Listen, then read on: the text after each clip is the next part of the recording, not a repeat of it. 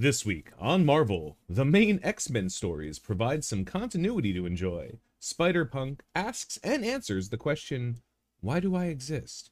And a new Marvel collectible card game coming this year might be the answer to the boring bad Marvel game draw we have now. This week on Marvel. Welcome, everybody, to this week on Marvel, the podcast where we don't know what we're doing. The points are all made up, and we talk about things that we read. I am, as always, Tony Scangili, joined by Josh and Vinny. Say hello, gentle hams. How's it going, guys? Hello. We are excited. Yeah. Because we've decided, we're excited to talk about stuff today. We've decided to read more comics than we usually do. Mostly because there's nothing else going on in the universe of Marvel, at least worth doing. No notes. So we've read more comics this week. We've each read 2 comics, what we promised in the previous podcast, and other stuff. And we're just gonna talk about them. Comics have been picking up. They've been becoming more and more enjoyable. So let's go. We'll start as usual. We'll start with Vinny. Vinny, tell us about the comics you want to cover. So 2 comics dropped this week. One I've been super excited for, and the other one is it's so stupid I had to keep reading it. So the first one I'm excited for was Savage Avengers. I've been talking about it. We talked about it last week, and I think I brought it up to you guys maybe 50 times since I've heard about this.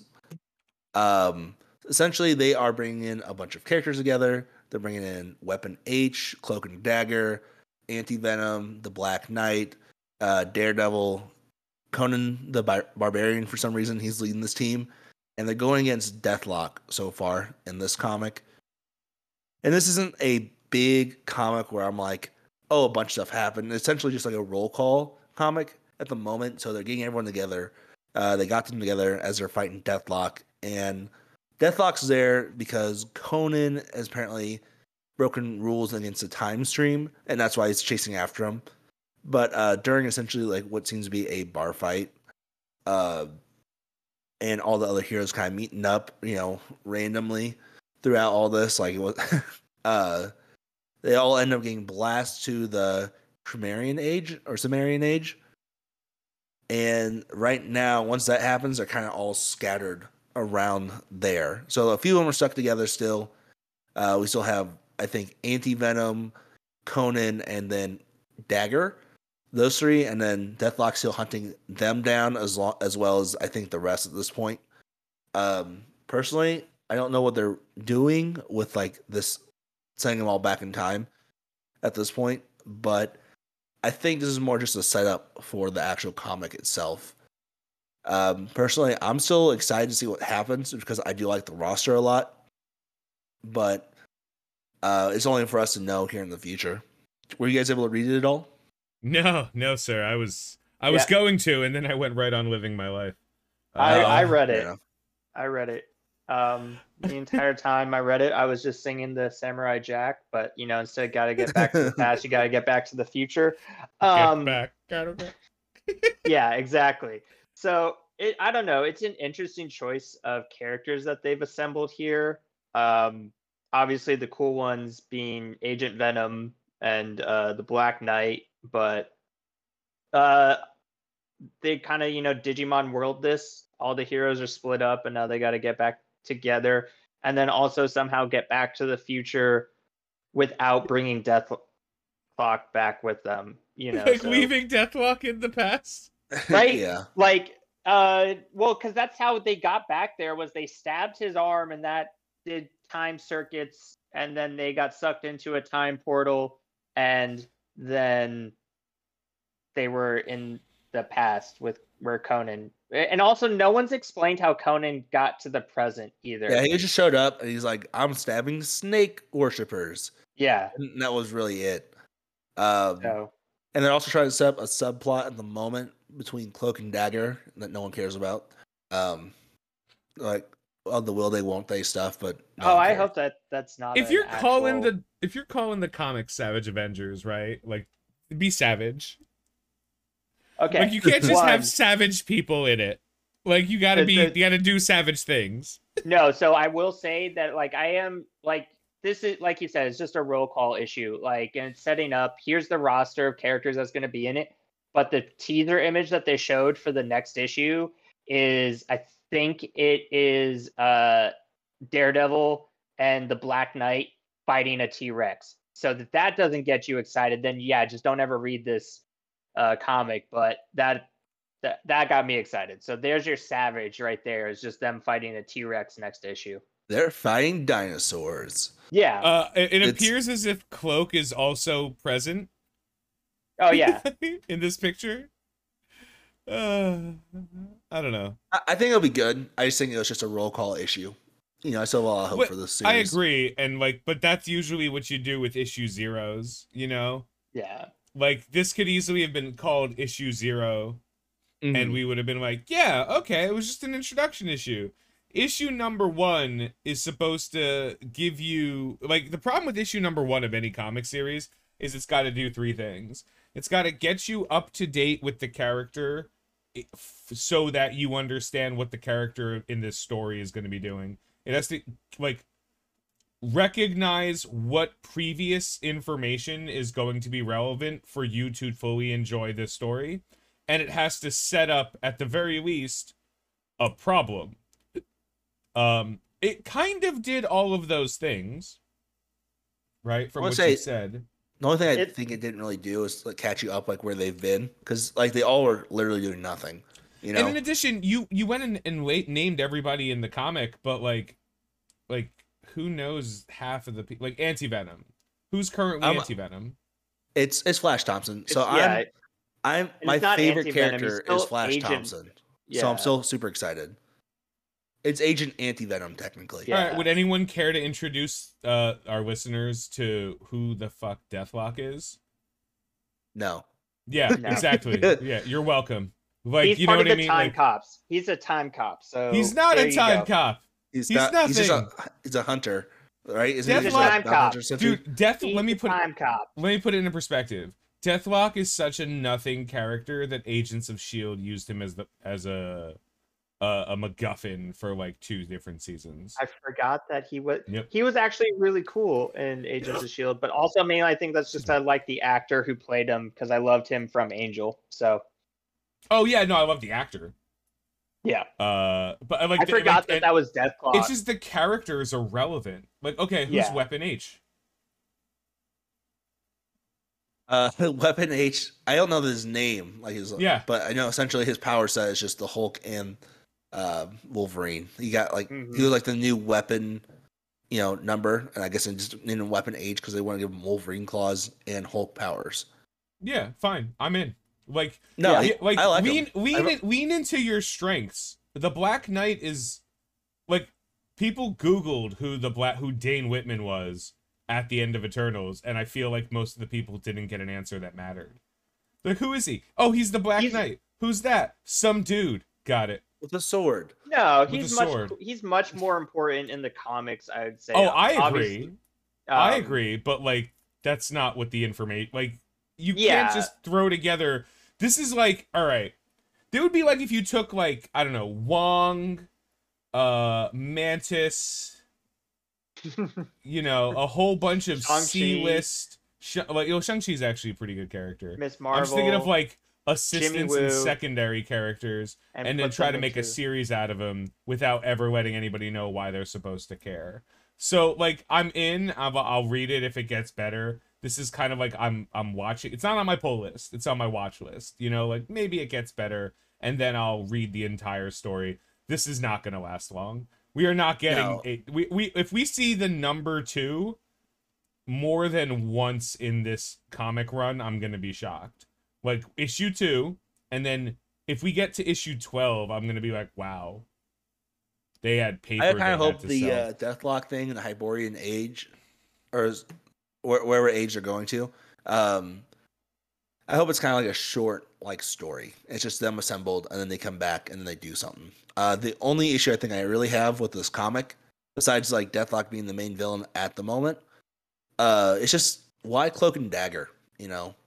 I've never been a huge Cloak and Dagger fan, so that's just bias on my end. But I do understand having Cloak around just for the transport ability. But that's really it. That's really it for me. It was either that or Lockjaw. I rather taken Lockjaw. Yeah, we all would have. Trust me. Trust me. Everything with involving Lockjaw is immediately better. Yeah, like I don't know.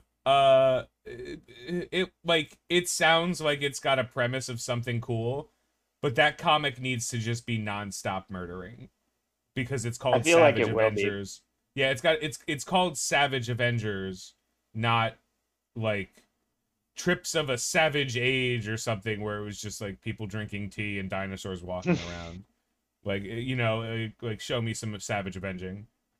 I think that's why they chose the characters that they did. I mean, you have a Hulk Wolverine murder combo. You have the Black Knight, who has a history of just going crazy and killing people. You have Elektra, you know, one of the greatest assassins in the world. Who's Elektra Daredevil. That's correct. Yeah. But I mean, like, she didn't stop being Elektra. She didn't stop having her skill sets of being really, really good at killing people.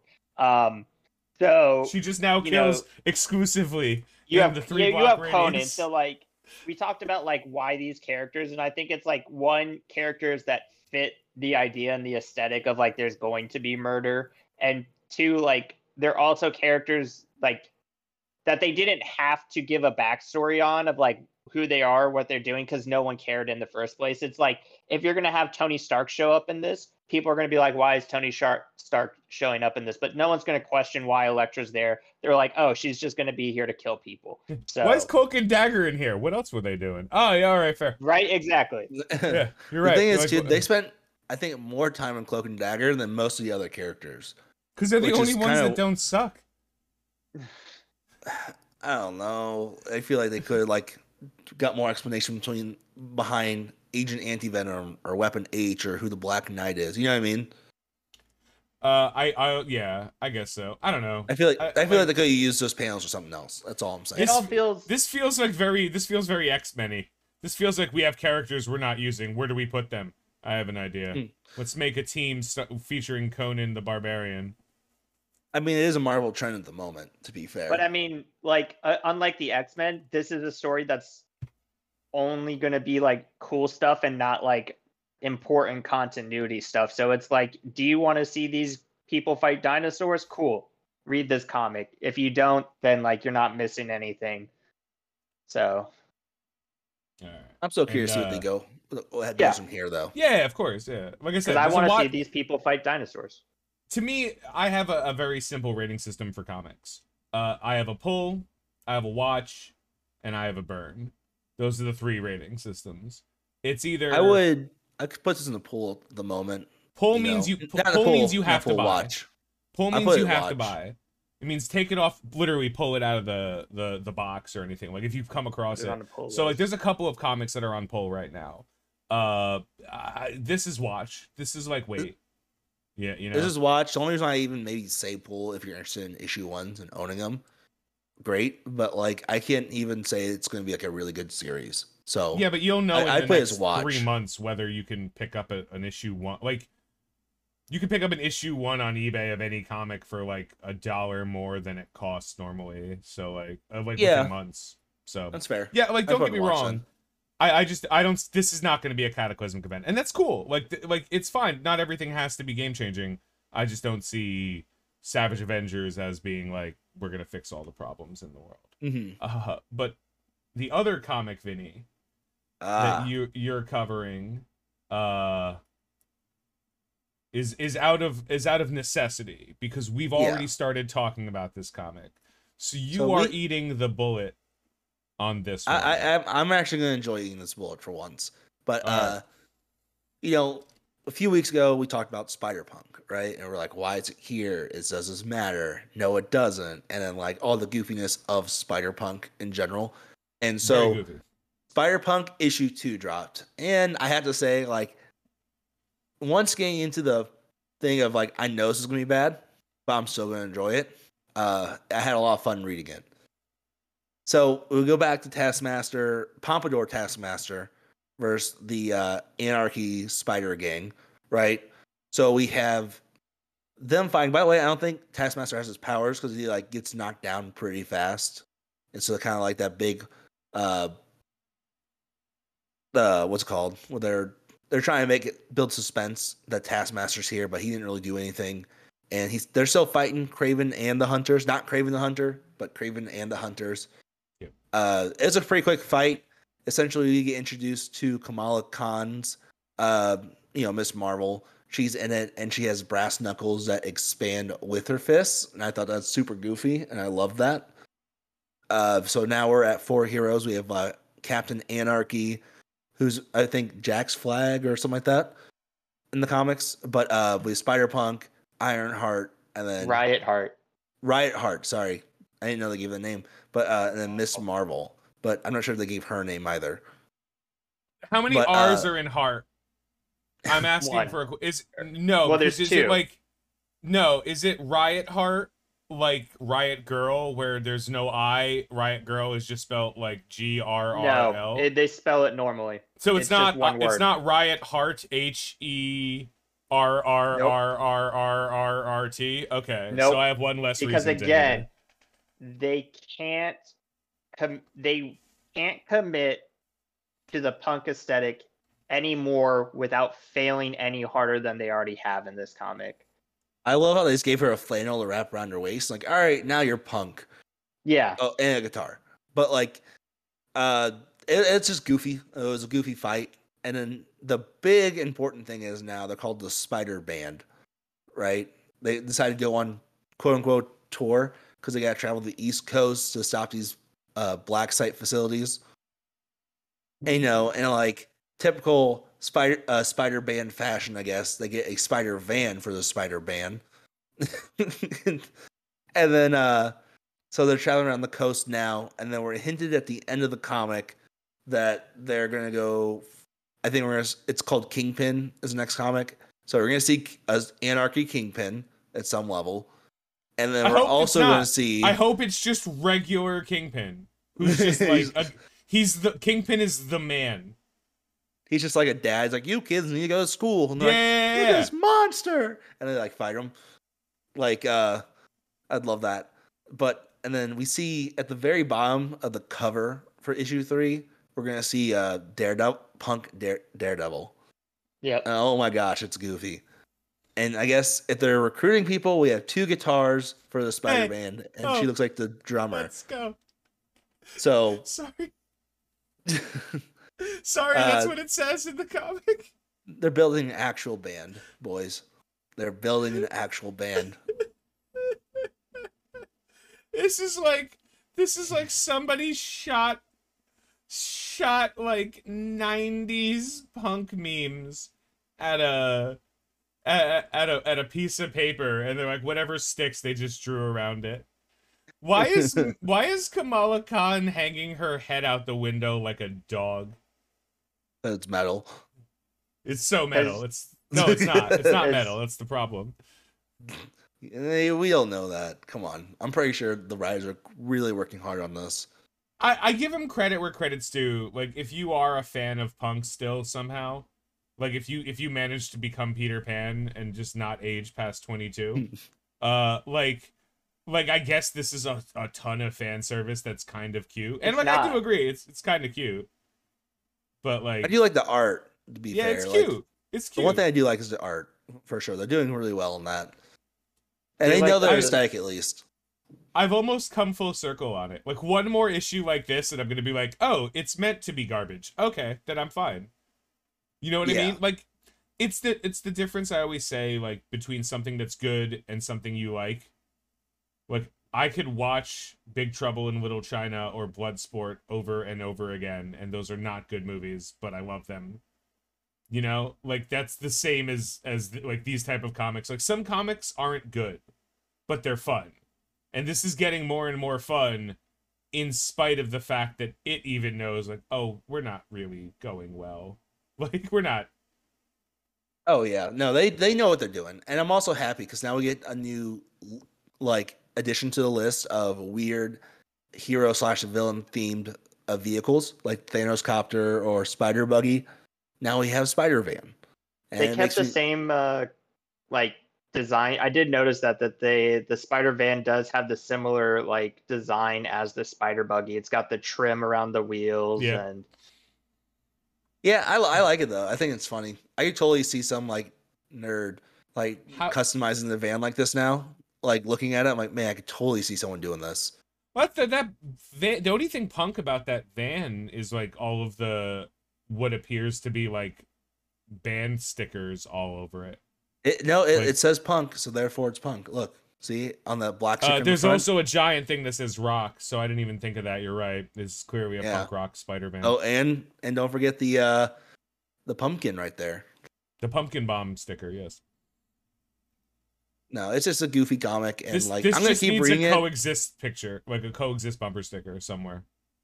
This isn't a this isn't a pool, right? This isn't a pool. This will never be a pool. But if you're bored and you need something to read and you want to laugh at it, I enjoy reading this. I think you guys would enjoy reading it as well. Yeah, wait 7 to 9 months for it to go out and trade paperback, and then read it at Barnes and Noble when you get a coffee from Starbucks. Yeah. That's my advice for this one. Or wait for them ARG. to put it all in one comic, in one piece of paper, one book, and then be like, "Ah, this is cute. I'll eat my Yeah. scone and ruin the pages for the next person who's not going to buy it." All right. Yeah. All right. I think that's So it on my end for Spider-Punk. Josh, do you have any last comments on Spider-Punk? I hate it. I hate it Alright. so much. I'm not even enjoying it for the cutesy like part of it. In fact, I think the cutesy part makes it worse. You were you were a big fan of this stuff back in the day, weren't you? Of So, what? Just like emo. Oh, shit. the generals. But like that's what I'm saying is this feels like this was written by like 13-year-olds who moms like drop them off at the mall to go hang out at Hot Topic and then pick them up for soccer practice later that day. Like that's the kind of punk that this feels like.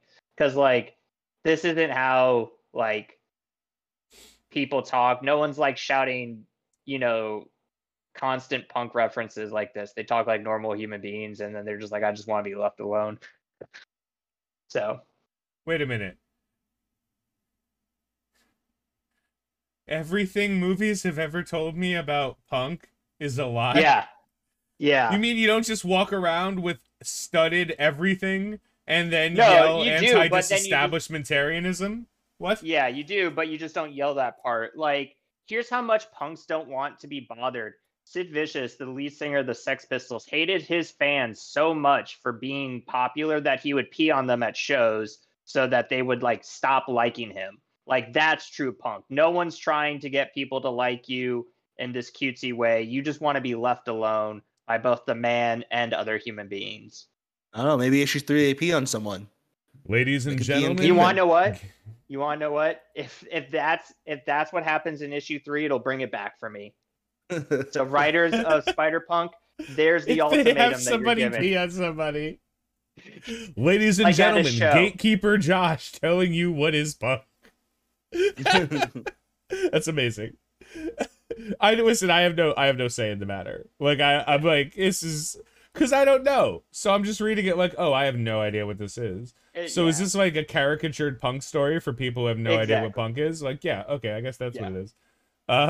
All right, then you are responsible for the rest of this to discuss X-Men. Please tell us about 2 of the 7 X-Men comics that came out this week. I will. Any but 2, I you will pick. say.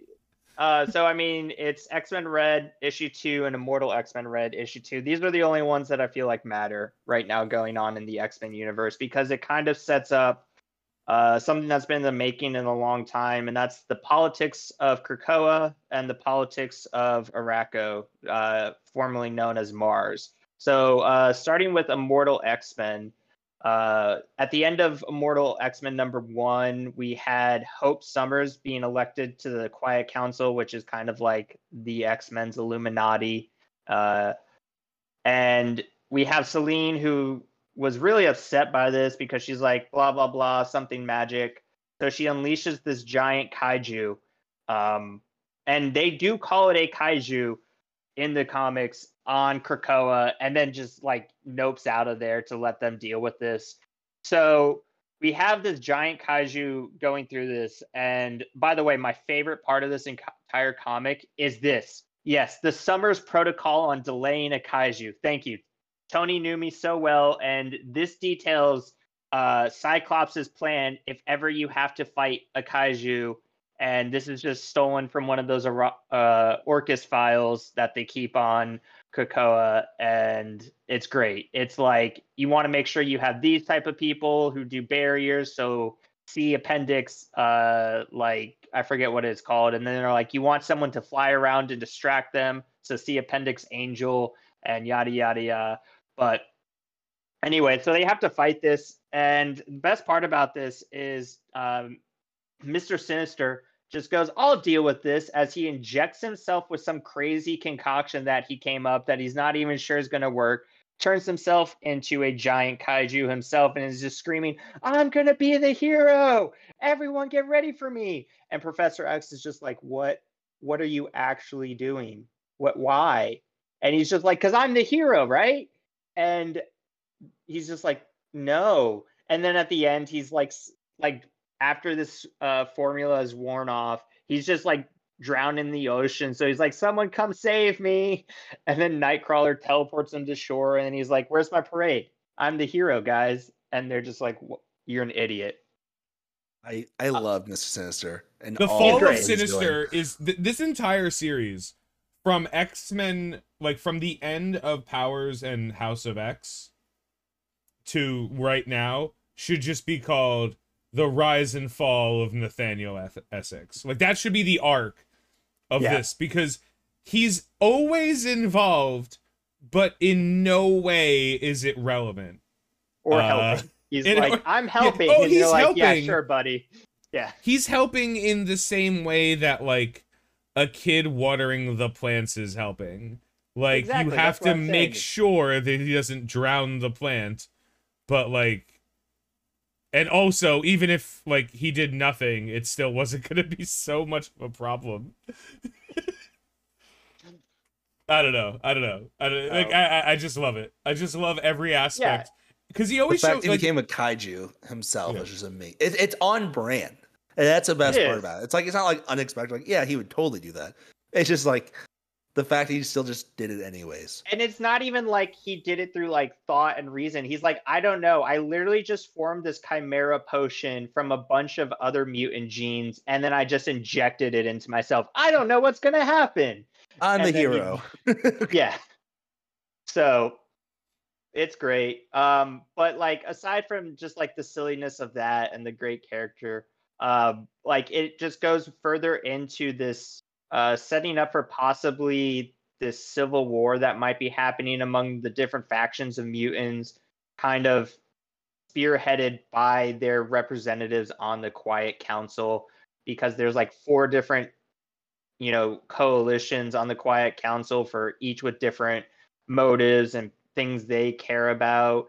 And then at the same time, Destiny, who is married to Mystique, has this prophecy that is about doom and gloom, and we don't know quite what it is yet.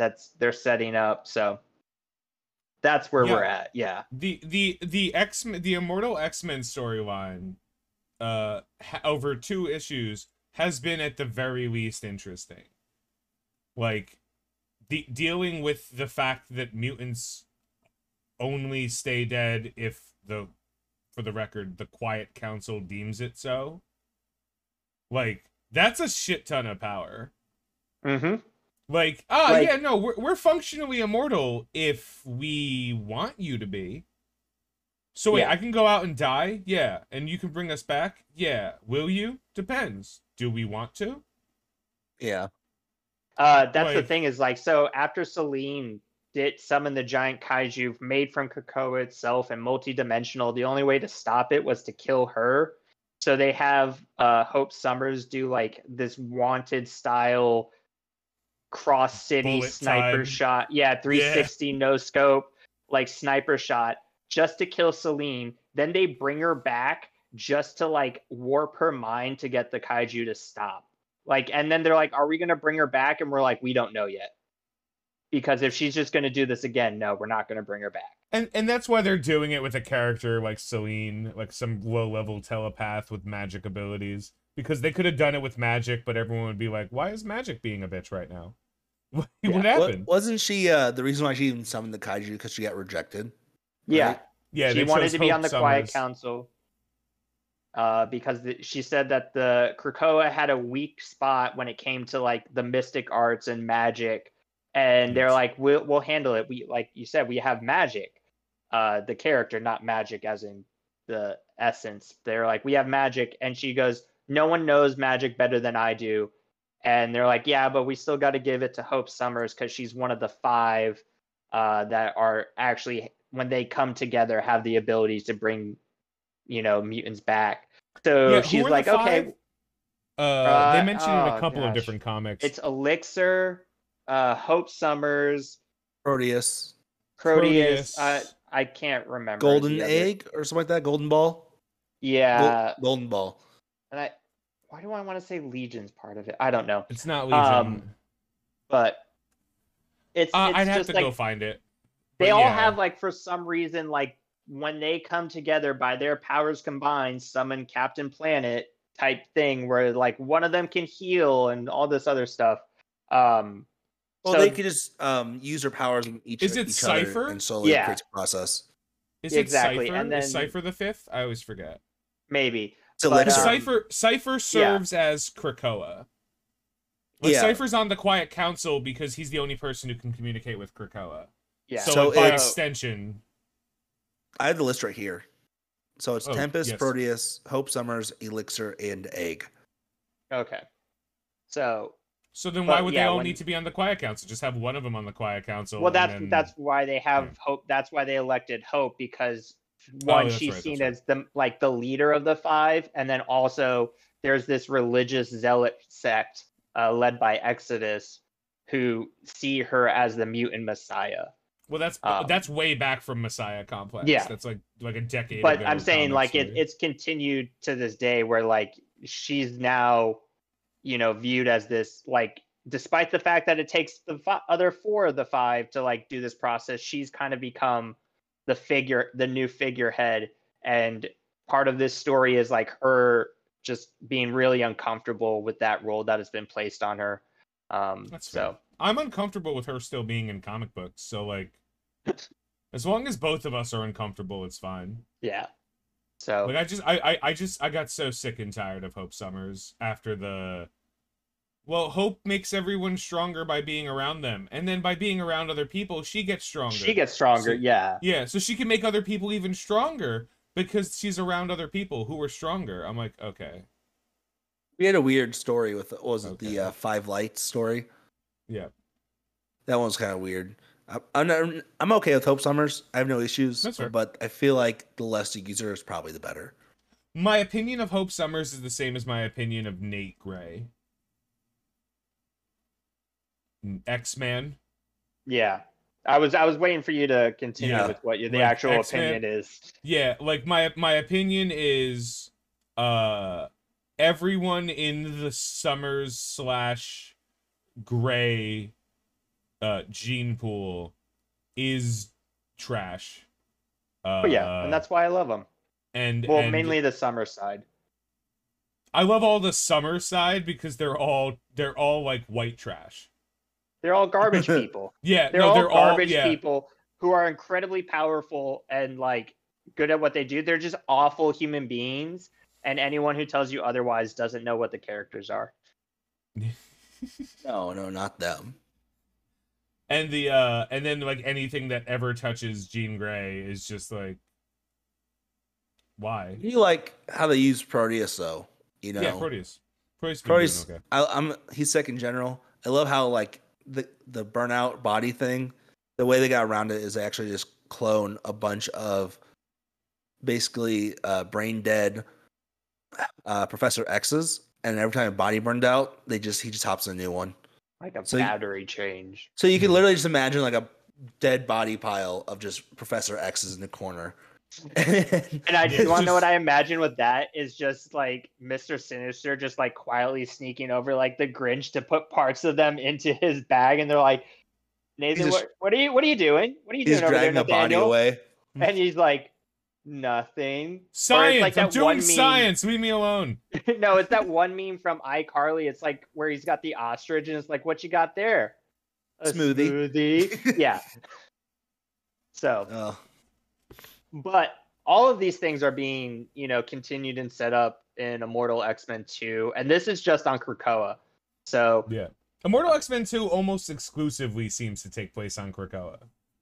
Like we don't even we don't even get flashes of outside world. It's just there. And Sinister's lab on Krakoa, all that shit.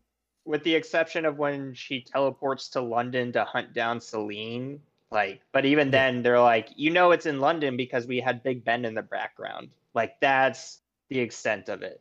So they summoned she summoned the kaiju. She summoned the kaiju and then ran away. Yeah. She's like, you can't stop me, runs away. It's like, you can't stop me. Like, gets out of there like as fast as they can. Yeah. Like, I deserve to be in charge. Congratulations, you're now under attack, and I'm gonna run away. You are definitely not gonna be in charge now. Like, the strategy has fallen apart. Like, and it was a little bit of like, let's make Selene stupid. Like, let's make Selene a dipshit for the story. That's the thing is like even the other everyone on the Quiet Council was like, what's her end game here? Like, why did she do this? This is clearly not going to make us like her anymore. And they're like, we have no idea why she did this. This is dumb. We just kind of have to deal with the giant kaiju that's terrorizing our island nation right now. If only we had a 250-year-old mad scientist willing to inject himself with bullshit. What? Nate, where are you going? Mr. Essex! No! He's like, it's so great. And then he's just in the ocean, and he's just like, quick, someone save me. Yeah, like what are his weaknesses? I'm not the hero. Let me see if I can pull that picture up. Let me see if I can pull that picture up of him just like being in the water and sad. Let's see a plot point where he actually can't swim. His his magic potion wears off unceremoniously in the middle, right after this fight, and then he's just in the ocean. He's like, quick, someone save me. So here comes Nightcrawler, and then he's on the beach, and he's like, where's my parade? I'm the hero. And Nightcrawler is just like, you're an idiot, and walks away. Nightcrawler, by the way, do anything. Can we take a moment to just appreciate how fucking good Nightcrawler looks now? Nightcrawler, it's the truth that beards are makeup for men.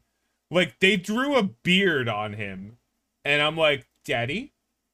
What just happened? He's still the same blue freak, but now it's like, nope, he's an older, distinguished gentleman giving Sinister I'm sorry, I'm looking at the panel at the bottom. Yeah. Sinister's like, what's up? And then he gives him a thumbs up and Sinister smiles. This comic's great. Yeah, the Immortal X-Men has been on my poll list and is going to continue to be on my poll list. It's been a fun experience it's been what I think is one of the most weighty parts of what's going on with X-Men right now. Everything else, fun or otherwise, doesn't really have a lot of girth or meat to it. You know what I mean? It's fun, but doesn't stretch the walls out. You know what I'm saying? Yeah, there is substance there. Like I said, the politics that are going on behind all the fun and silliness is really kind of shaping because it's about shaping the future of mutant kind and their place in the world. So as that develops and the factions vie for different, control or vision for that shaping, it'll be interesting to see. Well, we knew they were never going to succeed, right? They were never going to succeed. So, we now, earlier on, in the podcast, we were talking about, how it was likely and realistic that certain things happened and certain things didn't, what's going to happen? Who's going to try to take control of mutant kind? And, it's the same thing. They just made a government, and now they have a corrupt government. or they will have a corrupt How could this government. have happened? Yeah, what?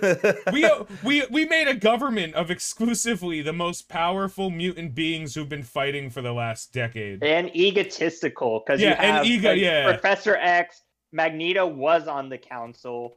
He is now left, which was kind of what the catalyst for this whole event was. Yeah. They needed to fill his spot. You have Storm on there, Emma Frost, Mystique. Like, it's just like the most chill person on there is probably Nightcrawler. I think he's the only chill person. And Colossus. And Colossus is also on there. Is he on? Is he on there? Yeah. Now, yeah. So this is hold on. I brought up a picture. It's Professor X, Hope Summers, Destiny is the Autumn Council. Nightcrawler, Storm, and Colossus is the Summer Council. Exodus, Sinister, and Mystique are the Winter Council, and Emma, Sebastian Shaw, and Kitty are the Spring Council. And they broke them into seasons. I don't remember why, but there was a reason for it. They just tend to be aligned, almost in their like vision for like how they want to shape things. So like, Storm, Nightcrawler, and Colossus are kind of like, we need to be like the X-Men were, which was like helping mutants and teaching them and stuff like that. And then, Emma and Shaw and Kitty are just like, we need to do weird stuff. And Sinister is just kind of this wild they're card. like, we need need money. Emma, Sebastian, and Kitty Pryde are like, let's be like the Illuminati. Yeah. Like, let's but not just for mutant affairs, for like the world affairs. Let's send some people out and destabilize and shit. Professor X, Hope Summers, and Destiny are the wild cards. And Exodus, Sinister, and Mystique are all like, let's do cool shit. Yeah. No, let's inject ourselves with drugs. Mr. Sinister, because like his actual motives and like the motives that he shows on the council are like two different things. Like that's what the entire first issue was about, was like, he's like, yeah, I'm appearing this way for everyone, but really I'm trying to create clones of Moira McTaggart in my lab for reasons that only I want to know. Oh, we know the reasons. I think last Immortal X-Men, this is where they said it, that when like Mr. Sinister was doing his like talking in his head about everyone. Yeah. Isn't Colossus technically a double agent that he believes at the moment? On act like a secret double agent? I'm not sure. I remember him making a comment. He's like, they don't even realize he's being used by the Russians or something like that. I think that might have. I don't know if that was. I think that was Sinister's paranoia. Yeah, they've actually done a great job of making him a very clearly like crazy person this series too. Because it's hard. Sometimes Sinister's crazy, and sometimes he's just megalomaniac. Yeah, megalomaniacal. I don't know. I think that's correct. Yeah. Look, we don't words well here. Yeah, we don't words good. You want good words, Data Languager. We throw balls far. We do. So, all right, then tell us about the only other X-Men comic you read that mattered. All right. So X-Men Red. So this is kind of the other side of the current X-Men coin. And this is Rocco, which is formerly known as Mars. So here, what we have is Sword is trying to create an X-Men Red team for their, I don't want to say nefarious, but they're clearly up to no good schemes. And to counter that, Storm, Magneto, and Sunspot are teaming up to create a new brotherhood on Mars to stop them. So on the X-Men Red team, you have Cable, you have Vulcan, and then a bunch of nobodies that no one cares about. And I mean that because when they did the roll call, I was like, who are these? And someone was like, I was an Avenger. And I was like, okay, buddy, sure. Everyone's an Avenger. The card's in the mail. Yeah, right. All you have to do is sign up, send the postage. Facebook fan page. They don't give those out to anybody. So like this is just a continuation, and it's hard to gauge like how good this is going to be because we don't, other than we know that Storm and Magneto and Sunspot are like fighting for the good of Arakko, we don't know what Sword's plan actually is. other than to try and destabilize the current like Storm's, I want to say rule, but she wouldn't call it a rule because she doesn't want to be the queen of Arakko. This has just kind of been a title that's forced on her. So she's tried to create basically the version of the Quiet Council, but on Arakko. And everything that goes wrong with that, Quiet Council will probably go wrong with the Arakko. They call it like the Ring or something like that, the Silent Ring or so. So the Great Ring. There we go. Thank you. The Great Ring. So we see that this is kind of focusing more on the actual like X-Men Red Team side of this, and then the Brotherhood only show up at the end to help them out because there's these giant space monsters called the Progenitors that are attacking Arakko, and they team up basically, but Vulcan obviously doesn't like that because he's a Summer and he's arrogant and headstrong. He's like, I'm the greatest thing ever. I was an emperor. Everyone should be bowing before me. And everyone's like, okay, buddy, sure thing. And Cable's like, shut up, Uncle Stupid. And then Cable gets annihilated. They rip off his technovirus arm, and then they just melt Cable. Like, unceremoniously, for someone that is as strong as they are. It's even funny how it happens. He's like ranting about how this is going to end poorly for the giant machines, and the machine just goes threat assessed and then goes and he's melted. Yeah, just like super.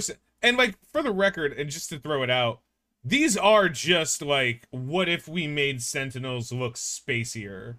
Like, yeah, they didn't really put a lot of effort into this. This is like, what would space Sentinels look like? And they're like, all right, first draft, just print it, we're good. Not that it's a bad thing or a good thing, but it's very much a derivative thing. Yeah. So just to get it out there.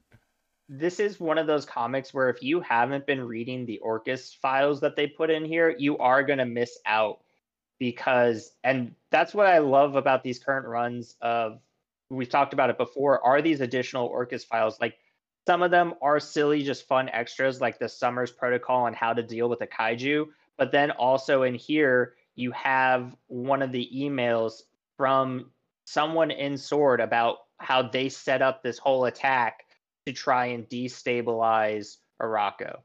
And so that's where we're at.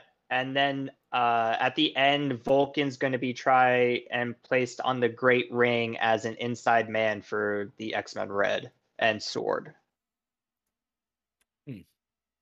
So I do like how they added Manifold, because he was just used like in Avengers like 2015, and like he was just never looked at again. Yeah, but then he leaves immediately. He's like, I don't want to be a part of this. This is dumb, and then dips. That's just, I guess, Manifold fashion. Yeah, I don't know. I feel like they only used him because they had to like, we haven't used this guy in like almost 7 years, so we need to put him in one comic for like 6 frames. Yeah, and then he just leaves. The one scene where Storm just bodies Vulcan. Oh, was great. Yeah, just like Vulcan's like, no, I'm gonna be in charge, and I'm gonna have pretzels and all the cool things I like. And Storm just goes like, you listen here, you motherfucker. There are no thrones on Arakko. Pass it along. Yeah. As she just bodies him. Vulcan's like, when he was an emperor of the Shi'ar Empire at all? Yeah. Yes. Because I love, we talked about it last week. The Summers and so I do think it's funny because like, if you guys remember, like when they were fighting like Havoc, and like again their powers like neutralized, and like just the whole team, they're getting their butt kicked constantly by Vulcan. But then Storm just comes up and just chokes them out. It's like, now you're done. You're done. She even says that. She's like, we're 2 Omega level mutants. Yours is like directed at energy, but she then just like drops him and is just like, I'm just better than you. Yeah, like, and then freezes him. It's just so funny to see like one of the strongest people in the world. It was like 20 issues of Vulcan. And this is 3 panels of Storm. Yeah. I love Storm so much, man. Like, at this point, they could be like, also Storm can phase through walls now. I'd be like, no, that makes sense. She basically turns walls into water vapor because she can control water vapor and just walks through it. Yeah. There you go. Yeah, I love Storm so much because they really just made her be like, you can control weather in space. They're like, what does that mean? They're like, we don't know. We'll figure it Space out. weather. Like, all right, cool, let's go. Whatever it is. Space weather. And it never went Yeah. to her head. Like, I hope she never. just pour acid on command now. Storm is such a well-designed character because she spent so much of her early life getting her shit pushed in that like now when she's like clearly a god, like actually a god, she's just like, nope, still gonna help people and do some cool stuff. Yeah. Like I no, I remember what it was like. So no, I'm not very no. I don't want to piss anybody off in case I lose my powers. Also, please don't put me in a closed room. What do you guys think about the villain for the next issue, Tarn? Oh, I don't know. Is that the bald guy? He looks like a Gore ripoff. Yeah. At first, I was like, "That's not Tarn, that's Gore." Like, no, it's just funny because then even Vulcan comes back with like, "You mean Tarn the Dead?" Ha! Got him as he melts his own iPad because he's so legitimately. angry. Let me see if I can find that picture. Yeah. Yeah. I'm not kidding. He calls him Tarn the Dead as he's like melting the iPad because he's just so angry that Storm just kicked his ass. Yeah. I think we should start calling him Kyle. Tarn the Uncaring? No. Tarn the Dead. Hissy fit. Hissy fit. Like whining. He's so unhinged, and it's great. I love it. Probably my favorite summers at the moment. But and again, that's kind of why we avoid some of the other X-Men comics and we've been a little bit down on them. It's because while they are great stories, they don't seem to feed the zeitgeist. You know what I mean? Like Immortal X-Men, X-Men Red, both of those, and then of course X-Men proper, those comic runs are feeding them. Those are the runs that I expect are going to last a while or end with the massive result. Those are the comics that I'm like telling people to, me personally, I'm advising to pull, because if you keep up with those, if a massive X event comes up, you will be closer to knowing whether or not that mattered, like because of those, than you will if you're reading like X-Force. Like if you're reading like X-Force or Knights of X or I don't know what's coming out next week, X of Legion of X, Legion of X, or X of Washcloths. I don't even know. Savage Avengers, Savage X Avengers. Like, you know, like if you're reading all the other ones, like they'll be great stories. You get your fix of mutants, but like if you're not reading Immortal, if you're not reading Red, and if you're not reading the main, then whenever this does crescendo into like an actual problem that we figure it out, you're not gonna have the wait, what, why? Wait, but I read all the X-Force and Marauders comics, and all I know is that, oh, I know nothing. So like if you are interested, these are the two on the poll. The other ones are just, they're fine. Like you might like the stories, but they have no wheat. There's no meat in them either. Like the other X comics are like Spider-Punk. Like read them, they'll be fun, and they allude to things kind of like the old MCU TV shows. Like, yeah, so and so, not old, but the first couple. Like they allude to stuff, but like ultimately it's not gonna matter because they're not the movies. So like if anything happened, like look at Doctor Strange and WandaVision. WandaVision happened, and Doctor Strange was like, "We're not here to talk about WandaVision." Yeah, we're not here to talk about that TV show immediately. And then like, the entire plot is because of WandaVision, though. They're like, it's not about what happened in Westview, and then proceeds to be all about the plot for what happened in Westview. Yeah, exactly. Like, I need my kids back. What happened? See WandaVision, episode 4, 5, and 6. Like, okay. Sure, she had kids, and they're gone now. I got it. All right, so I guess that puts it on me now.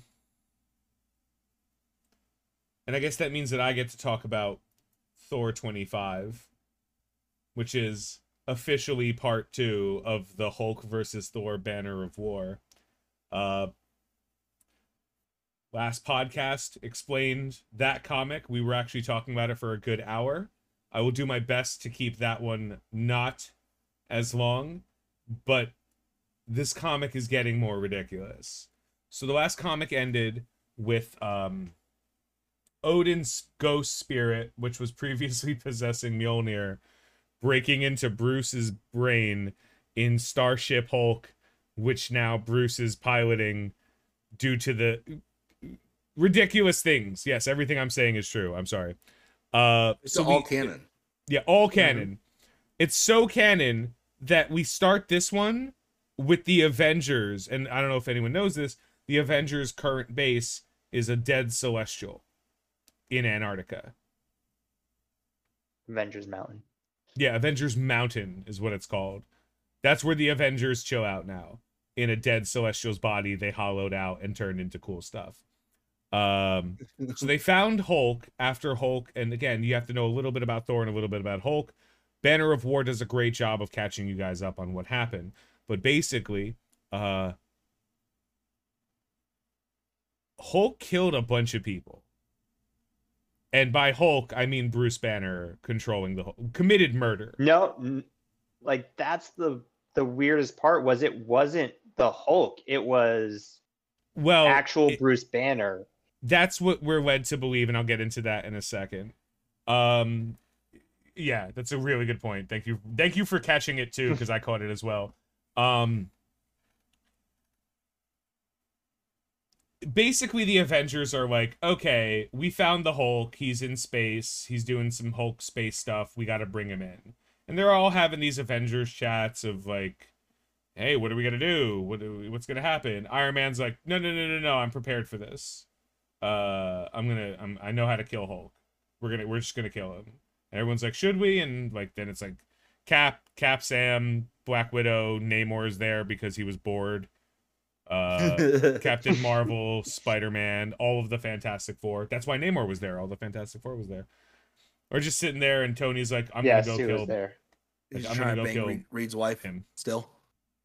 Yeah, exactly. But he's like, "I'm gonna go kill him," and then the Avengers are like, "No, we can't kill him." And then, the Celestial's body of Avengers Mountain launches into space. So we're already like, what? Why are they doing space missions now? Cool. They're on their way to the fight. I don't think Namor's gonna work in space. The Hulk Thor fight is taking place on two fronts. Hulk is fighting Thor, and Banner is fighting Odin in Banner's brain. And Odin is very strong, but in Banner's brain he's not. Because aren't other people in Banner's brain or in Hulk's brain at the moment? Like we saw someone else. We don't know. Because Betty, like, people show up in his brain all the time, and we don't know if they're like he created these things or like he actually absorbed people's like brain power into. We don't know. We have no idea. It's ridiculous. This entire thing is ridiculous. So like Banner messes up Odin because that's a reality that we live in. Like, Banner, like, ties him up, like, with, like, tubes and stuff. And he's like, I'm gonna be in charge. Hulk is now flipping out, the body of Hulk. Thor is now like, are you okay? Dad, are you in there? Like, just trying to figure out what's going on, because he has no idea. Hulk is now, again, beating the piss out of Thor. Yeah, just beating the piss out of Thor again. Odin... Banner keep pissing contest, nothing crazy happening. Odin finally figures out like it's not going to be might that beats Banner, it's going to be like intellect. And Odin's not a dumb guy, you know.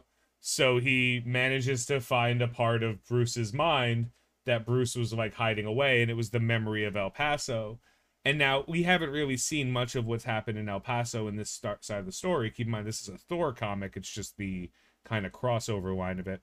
So what we see is that something happens. We don't know what that something is as a catalyst, but in the pictures, it's Banner straight up killing everybody. Ripping dudes' arms off. Yeah. This is, I'll put the picture up for anyone watching. It is Banner being a murderer, but it's Banner. Like, so what we don't know is if it's actually Banner or if Banner just recognizes that it was the Hulk, but he was the one in control. And they're kind of telling some really weird stuff. Because, like, this is a strength. He punches a hole through a guy. He bites a Mike dude's face Tyson's. off. Yeah, Mike he Tyson, someone. rips a dude's arms off. His eyes went black. Like, we don't know. So this memory is enough to kind of shutter him.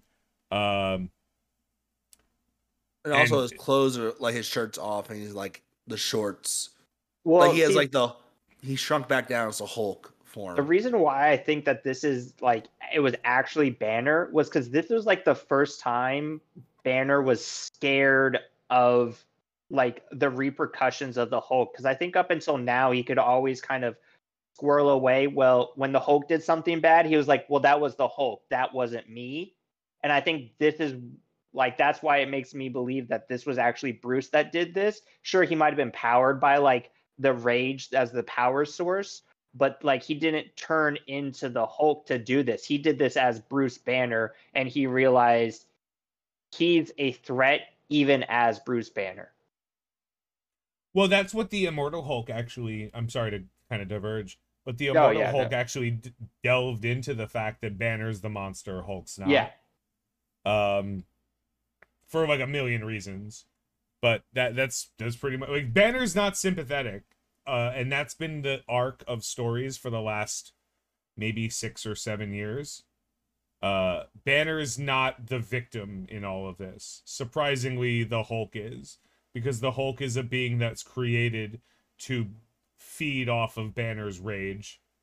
And like, didn't ask to be born. And exists exclusively to do the things that Banner is too weak to take credit for. Even though he wants it done. Like, it was just... Whatever. The whole point is...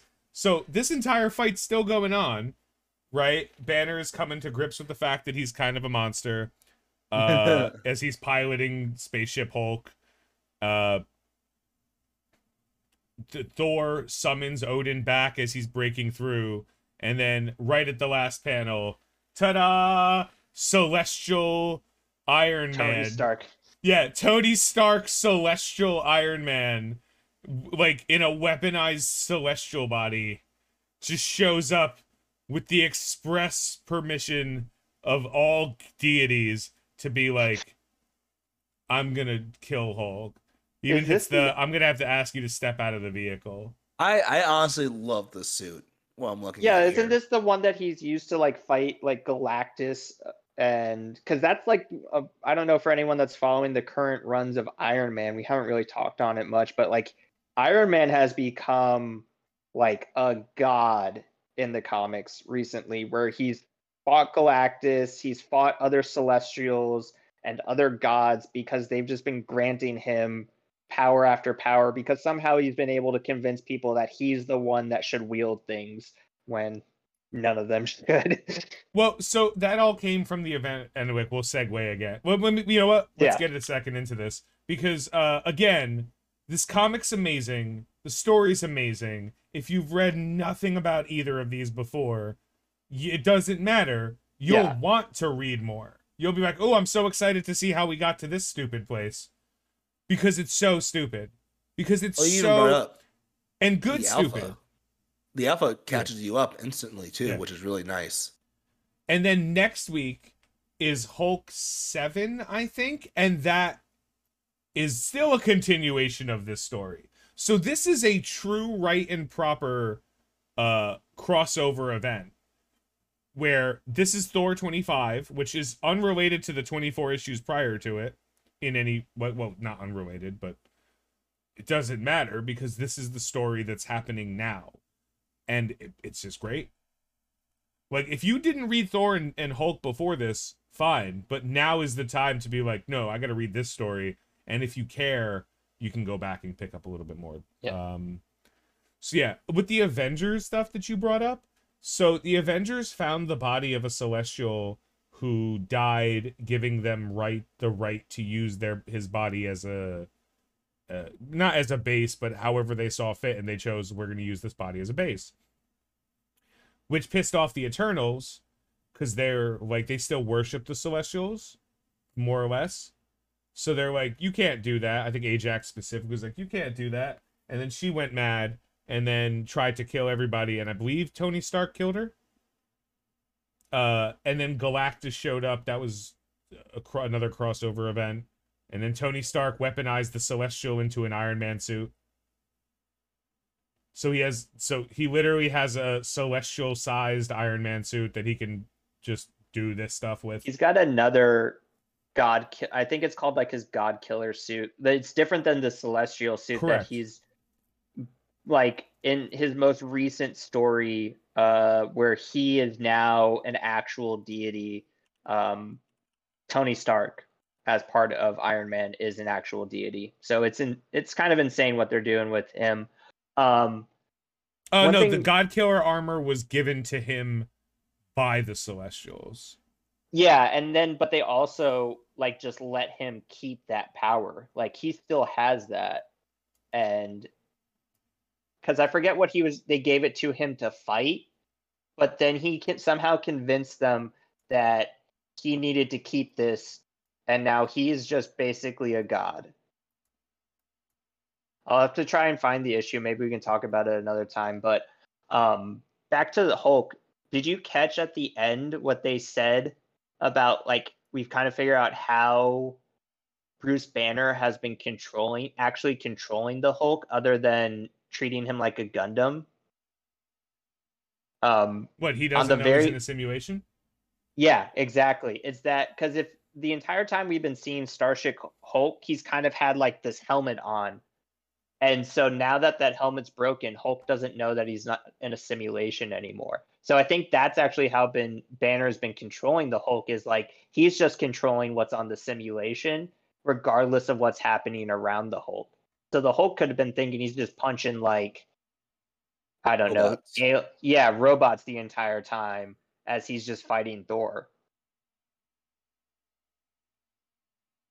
It's only this Hulk versus Thor like series. It's only a few issues, isn't it? Like 4 or 5.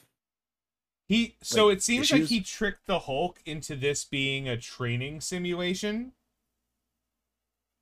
And then when the Hulk's visor broke, like, Hulk's like, oh, I guess this is still training simulation 101. So let's go back and murder people. And they're like, no, this is real. He's like, simulation? Yeah, heard it. Real like simulation. Yeah, no, I got you. Yeah, smash. Got it. On it.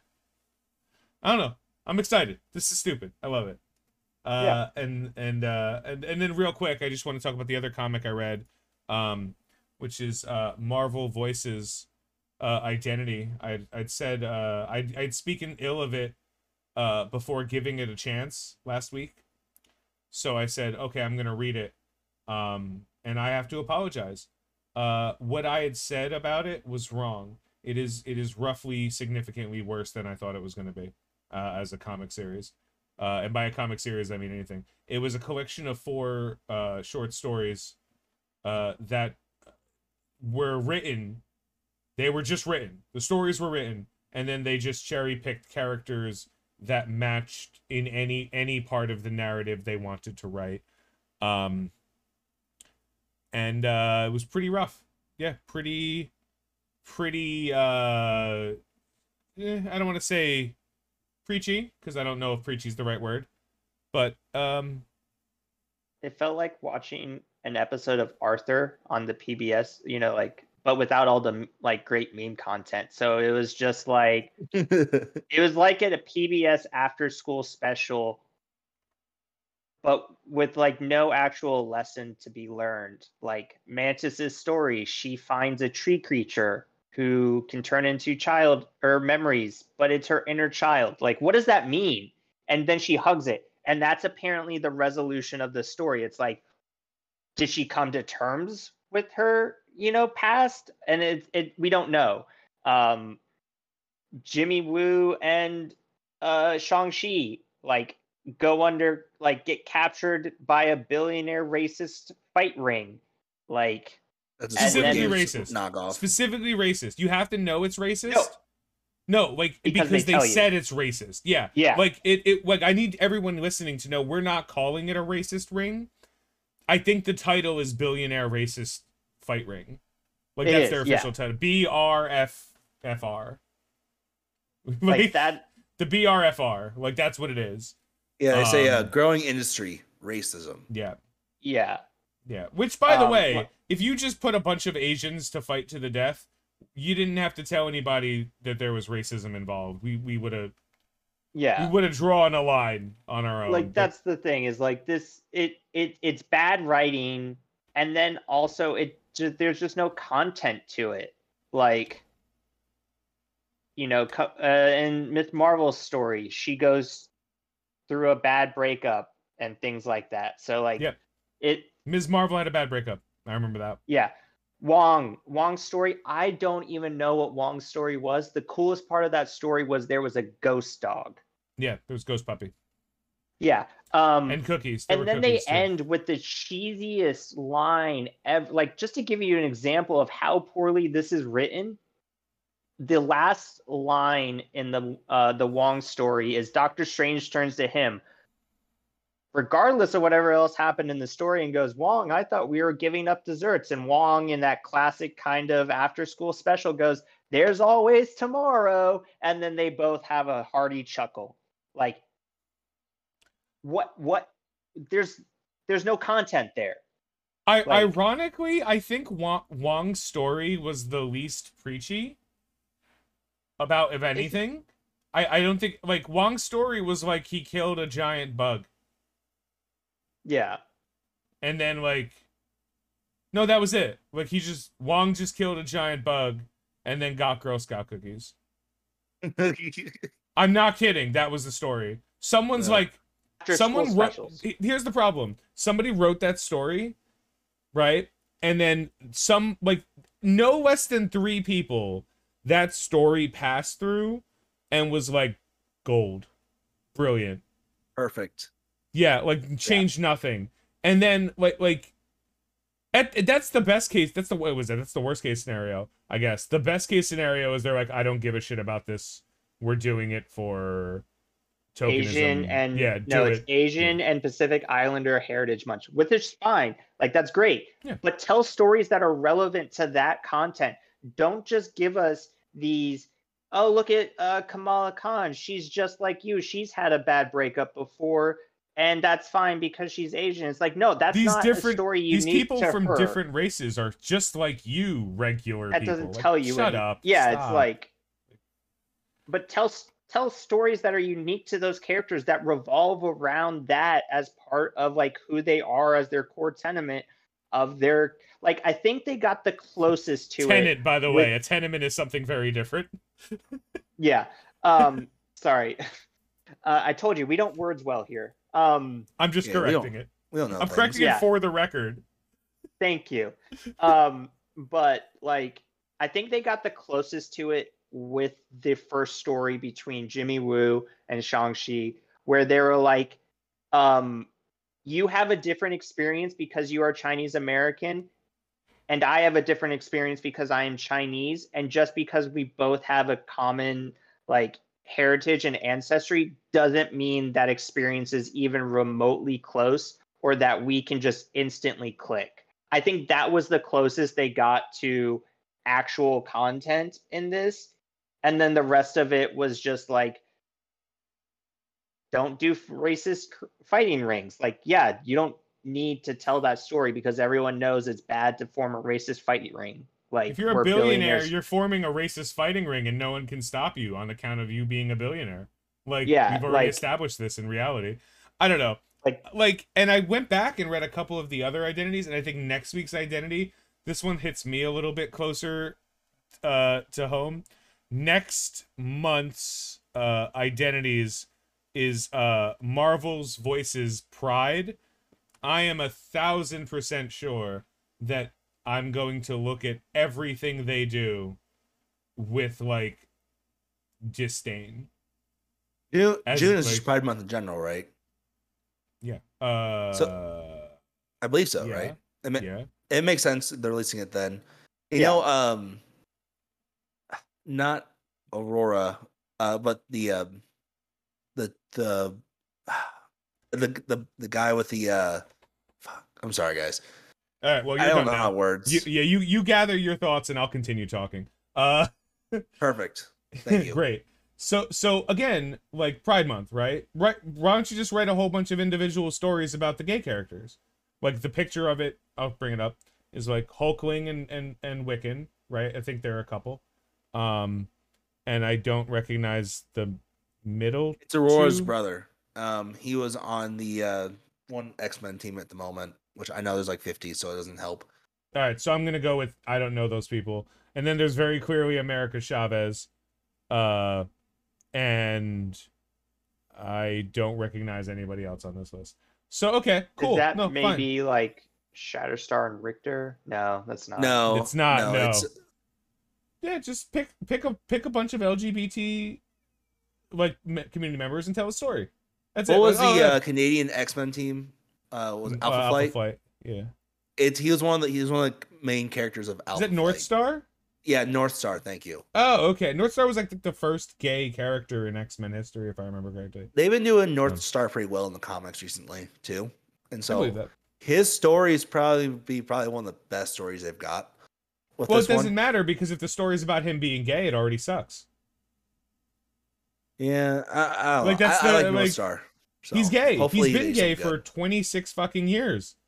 He doesn't have to have a story about him being gay. We know we've seen those. He could have a story about him being a hero, which is why I read comic books. Or, you know, and like you can add lines of somebody being like, aren't you that gay hero? And, you know, like whatever. Listen, I'm not writing for gay, like, I'm not writing comics. I'm not writing this. I don't know. But like, I hit my line in the community. I know where I land in that, in the LGBTQ spectrum. I know exactly where I am in that. And I know what I don't want to read. I don't want to read about a pansexual Italian from New Jersey being a pansexual Italian from New Jersey. That's a story I could tell. You know what I mean? Like, what I do want to read about is a superhero doing superhero shit. And if they happen to be pansexual or happen to be whatever, then I'm like, great, that's awesome. But like this, if like going back and looking at the Marvel voices, you could tell this is never what that's about. They're never trying to tell good stories about people who are in minority or disenfranchised groups. They're just trying to get disenfranchised groups notoriety in stories so they can maybe get human beings who are disenfranchised to buy them, and that's something I can't stand. But I'll read it. You know. Yeah, I'll check it out. The black guy with North Star is actually his husband, which I didn't know that. That's kind of cool. So they're married now. I think they have a foster daughter technically. I didn't know. She was. Wait, wasn't their wedding like the one that caused like a big? Because there was like the first gay wedding in a comic, right? Like, and it was just made a whole big deal about it. Yeah. I don't know. Yeah, okay. But I do know because I remember reading this actually recently. I think it was X Factor. It was basically they had a foster daughter and she died. I think they like did the not surgery but like the medical procedure where like they like put they had an egg and apparently they found out it was supposed to be a mutant somehow. They somehow figured that out, and so now they're going to revive the daughter. I don't know if they've done it in the comics yet, but so essentially we're going to see a new mutant that's their kid.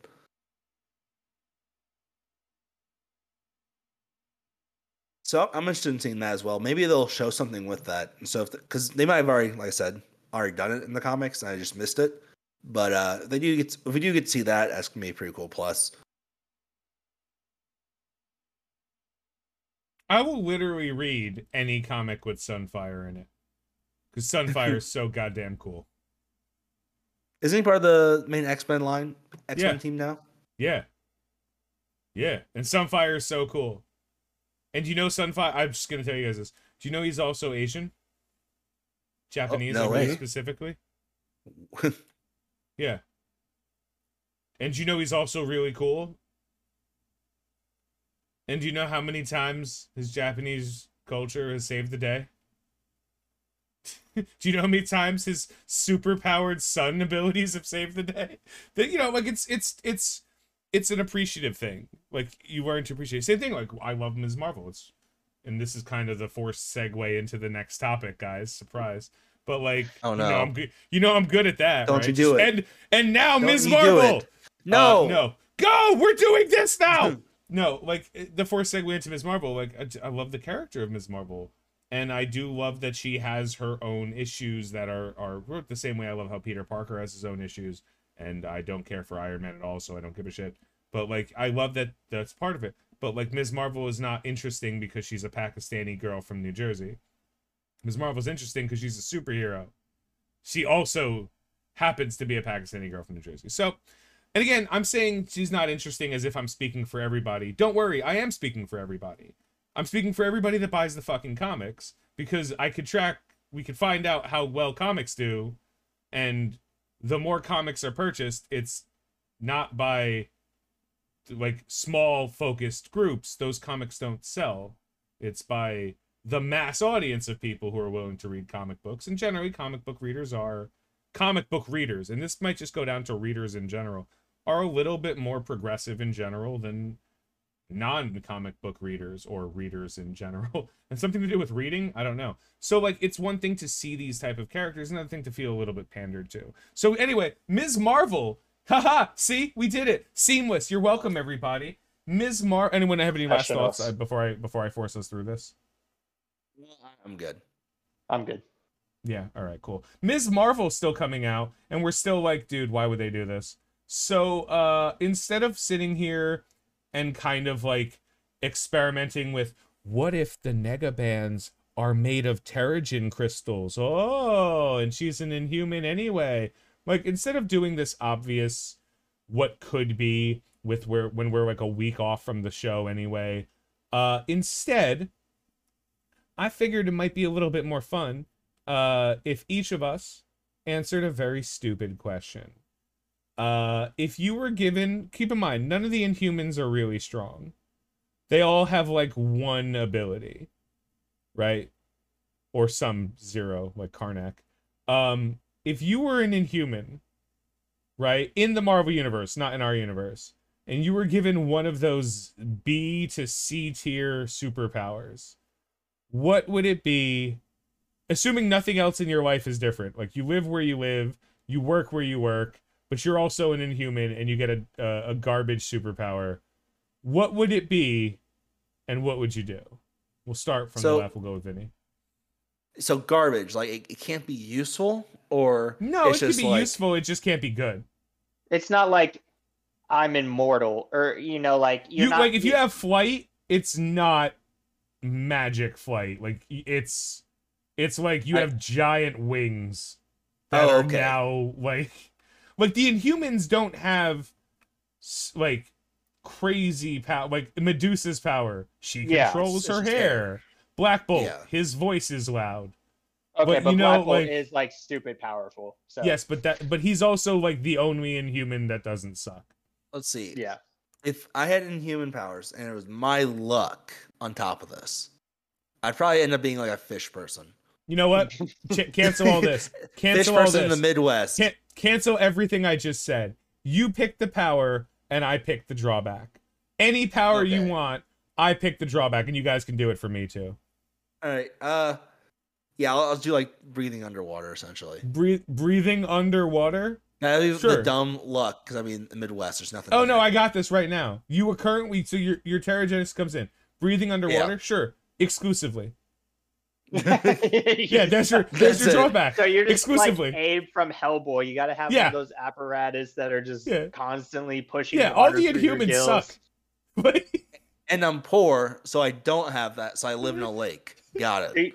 You want to know what? You're just walking around with a bucket of water that you're constantly just like shoving in your face to breathe. Yeah, you just got you just have a really moist towel wrapped around your neck at all times. It's the SpongeBob fishbowl helmet. Exactly. Yeah, there you go. Yeah, you're just running around with the fishbowl helmet.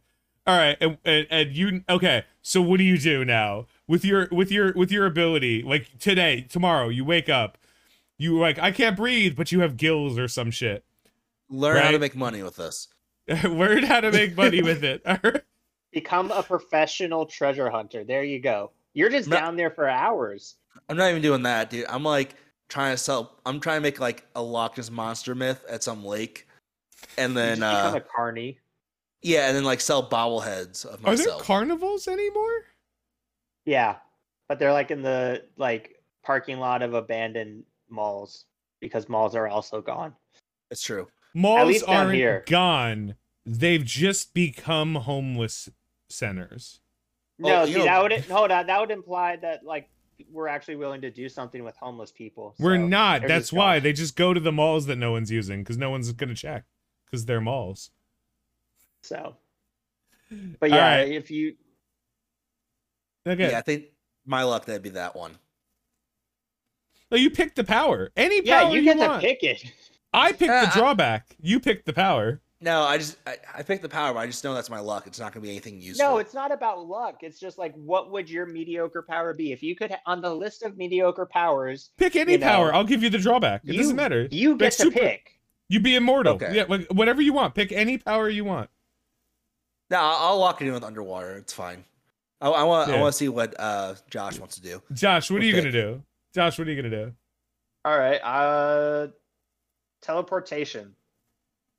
Is that a mediocre power? Is that on the list? I feel like you can't do much with that. Doesn't matter. I can make it mediocre. That's there the point. we go. Like, I'm going to balance it out. Okay. Teleportation. Absolutely. No problem. Only your body teleports. So I just show up everywhere naked? Yeah, no, it's more than that.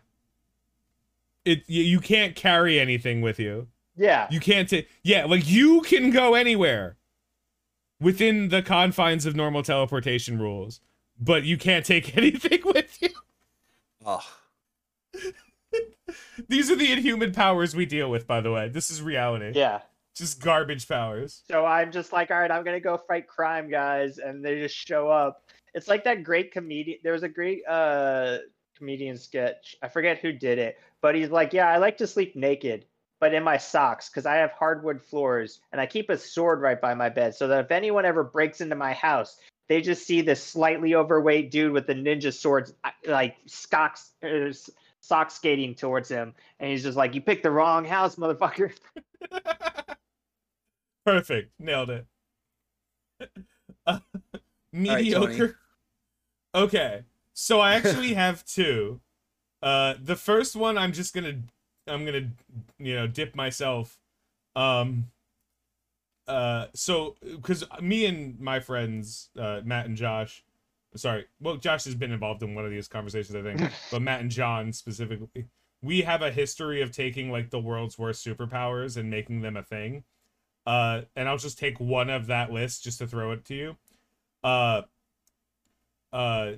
Super speed, but normal stamina is one of the like super speed, regular stamina, like for whatever you are. So like you can work out and build your stamina up, but like you can't run fast. Like it doesn't matter. You're super fast, but like it doesn't matter. You get gassed in like an hour, in like 10 minutes anyway. Like you're... but no, the power I'll pick for you guys to mess with, from an inhuman perspective, right? This is why it's very relevant. I can generate electricity.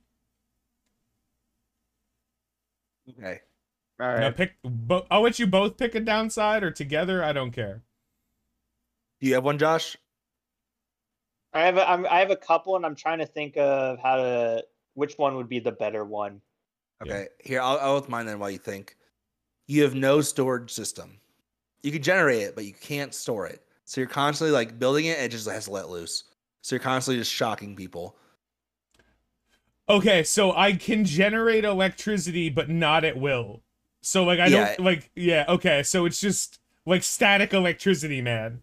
Like, constantly. Like just like, constant. Yeah, so you're just sitting there like, hold on, I gotta like shuffle my feet back and forth on the carpet. Yeah, as soon as it generates, it just automatically releases, and you have no control of that.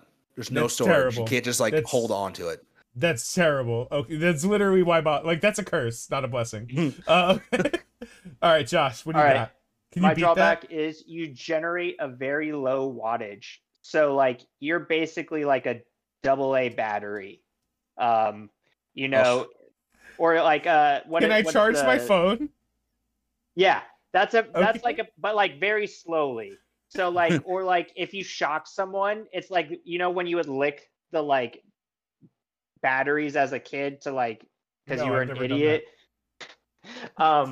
And then like it just like shocks you a little bit, and you're like, that's basically the amount of charge that you're generating. I But like yeah, you that. can charge your phone. Kinda slow charging. It's like the 5-hour charge you get. Okay, if I Like touch your a wire's light broken. bulb, does it light up? Yeah, It flickers. but like you can't power like a high voltage light or anything like that. You can power one of those like like eco-friendly low wattage light bulbs. So we got Vinny turning into just a fish, but like a human fish. We got Josh the naked teleporter, and we got Tony the living car charger. The living D-cell battery. Yeah, D-cell, exactly, like the vibrator battery. Got it. Okay. Yeah, there you go. And I appreciate that because that's literally all the Inhumans' powers. If you've ever seen, like, Gorgon is like incredibly strong and looks like a monster. I've always never understood how his name is Gorgon, but he looks like a reverse Minotaur. That's why. You know. Like every Inhuman, like every single one is just, well, you have this amazing power, except like the royal family. Like Crystal controls, if I remember correctly, elements, right? But like the mystical elements, so wind, fire, water, earth. Yeah. Not and hydrogen. Black Bolt can fly somehow, and his voice is like amplified by 1,000,000% or something, like based on whatever he speaks. And Medusa can control her hair. And then like every other Inhuman is other dog shit. Even Ms. Marvel's power is like, what can you do? You can stretch and also make your body bigger. Oh, can you no. I didn't even finish the question. Yes, the answer is no. Well, I mean, she gets relative strength, so like as she makes her body bigger, she can kind of lift heavier. Not like she doesn't have like super strength, but like she does get a little bit of more function out of it. It's not just bigger. I have a question, and I'll ask this for anybody. If Ms. Marvel lost like an appendage, would it grow back? Would it reconnect, or is it just gone forever? I think it's just gone. I don't think we're gonna get like a Deadpool baby legs type situation with Ms. Marvel. I think it'll just so like she can stretch out like some piece of her and make it look like there's something there, but it's just like a blob. I don't think it reforms. All right. So which would be worse, giving Ms. Marvel the Pym particle, or giving her Nico's staff of 1? What do you mean by worse? Yeah, you answer the way you want. I don't care. The staff of 1. I mean, you don't want some untrained person wielding a magical, chaotic, uncertain artifact. Isn't it really hard for her to cut her skin on account of it being, I think she can still bleed. Can she? I don't know. From the can she? I don't maybe know. maybe you crack her in the face, she's bleeding out the mouth or something. But like I've never seen her get cut. You know, right? You're right. I haven't. She either has a useless stick that she has to like rip a tooth out to spin into to get it to work, or I don't know. All of it's terrible. All right. I'm just saying, even Nico I don't know. like has trouble controlling it, so like there was a little, I don't know if it's a leak. I don't know what's going on.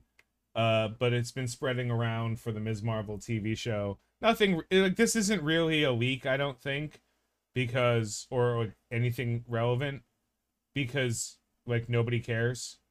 Like we're not talking about massive spoilers here. Apparently the main antagonist of this show is a group called the Clan Destine. like sounds clandestine. Like clandestine, in that it is spelled the same way except two it is words. divided into 2 words. And an organization called NICE. Nice. Nice, which I believe is probably going to be like ICE. Like I don't know what the N could possibly stand for in immigration, National like immigrations. it can't be like superhero. It's not SICE. Like new superhero. They tried to force it. So like the 2 pieces of information that I've seen circulating the internet is that the clandestine are the primary antagonists, and that Nice is the group that's going to be hunting her down, like for whatever that is. I don't know what that means. Is that a spoiler? I don't know, because I don't know what the story's about. I don't know what we're doing. I don't know what story we're telling. It could be like from the Marvel Avengers game where AIM was hunting down people affected by the Terrigen crystals, and like so that's Nice is just filling in that AIM role, and then the clandestine sounds like it's like could so in the comics there was her friend slash love interest who like she kind of got powers with at the same time, and because that name is so dumb, it sounds like it was created by like a kid, and that could just be like the organization that he is a part of. Kamaran, I think is his name. So I'm looking into it. So clandestine, one is the actual villain group, right? They're an ancient family of superpowered individuals, and that's what they're called. Essentially, this one guy hooked up with a genie, and they've been passing down traits ever since of superpowers, and they're all, I believe, British. So there you go. Yeah, they came from Ravencroft in England. So sorry, welcome. I'm looking at they go back pretty far, like the 1100s when it comes to like the comics. So like they have like definitely a timeline of like random people, but I just don't know why it's important. You know, this group's important enough to be in this show because like we also have to think here that this team, this ancient family of British people, right, are going to pose a threat big enough to Ms. Marvel. We assume Captain Marvel and whoever else will end up in this show. Well, yeah, because we know that this show is a jumping point for the Marvels, formerly Captain exactly. Marvel. We'll probably see Monica Rambeau. I like her character a lot, so I hope we do see her. Well, maybe yeah, keep but doing her good. They're just shipping all this stuff to space, right? Yeah. Like Monica Rambeau's in space, Captain Marvel is in space, Ms. Marvel, I guess, is going to space for space stuff. But then the British people are also going to space then. I don't know. They changed the Flag Smashers a little bit. They changed the Darkhold. They changed a lot of stuff for the stories. So like maybe they just chose the name of a garbage organization from the comics, like the Clandestine. Like, we're just gonna pick this name out, and what are we gonna do with it? Whatever we want. Nobody knows. Who's gonna fact check us? 3 idiots. I hope nobody listens to. I hope it's better than this, because like I'm looking at the names of some of these like family members, and like one's name is Will Take a Chance. No. It's Will, and then Take a, and then Chance. No. He's an actor who plays the role of Captain Oz in action movies. No. Will Take a Chance. Dominic, Samantha Hazard, Rory Walter. and Pandora, Walt K. Sarah. Oh, go fuck yourself. God. Go fuck yourself. I said that out loud and went, oh no, I'm stupid. That's my fault. She can transfer her mind into other bodies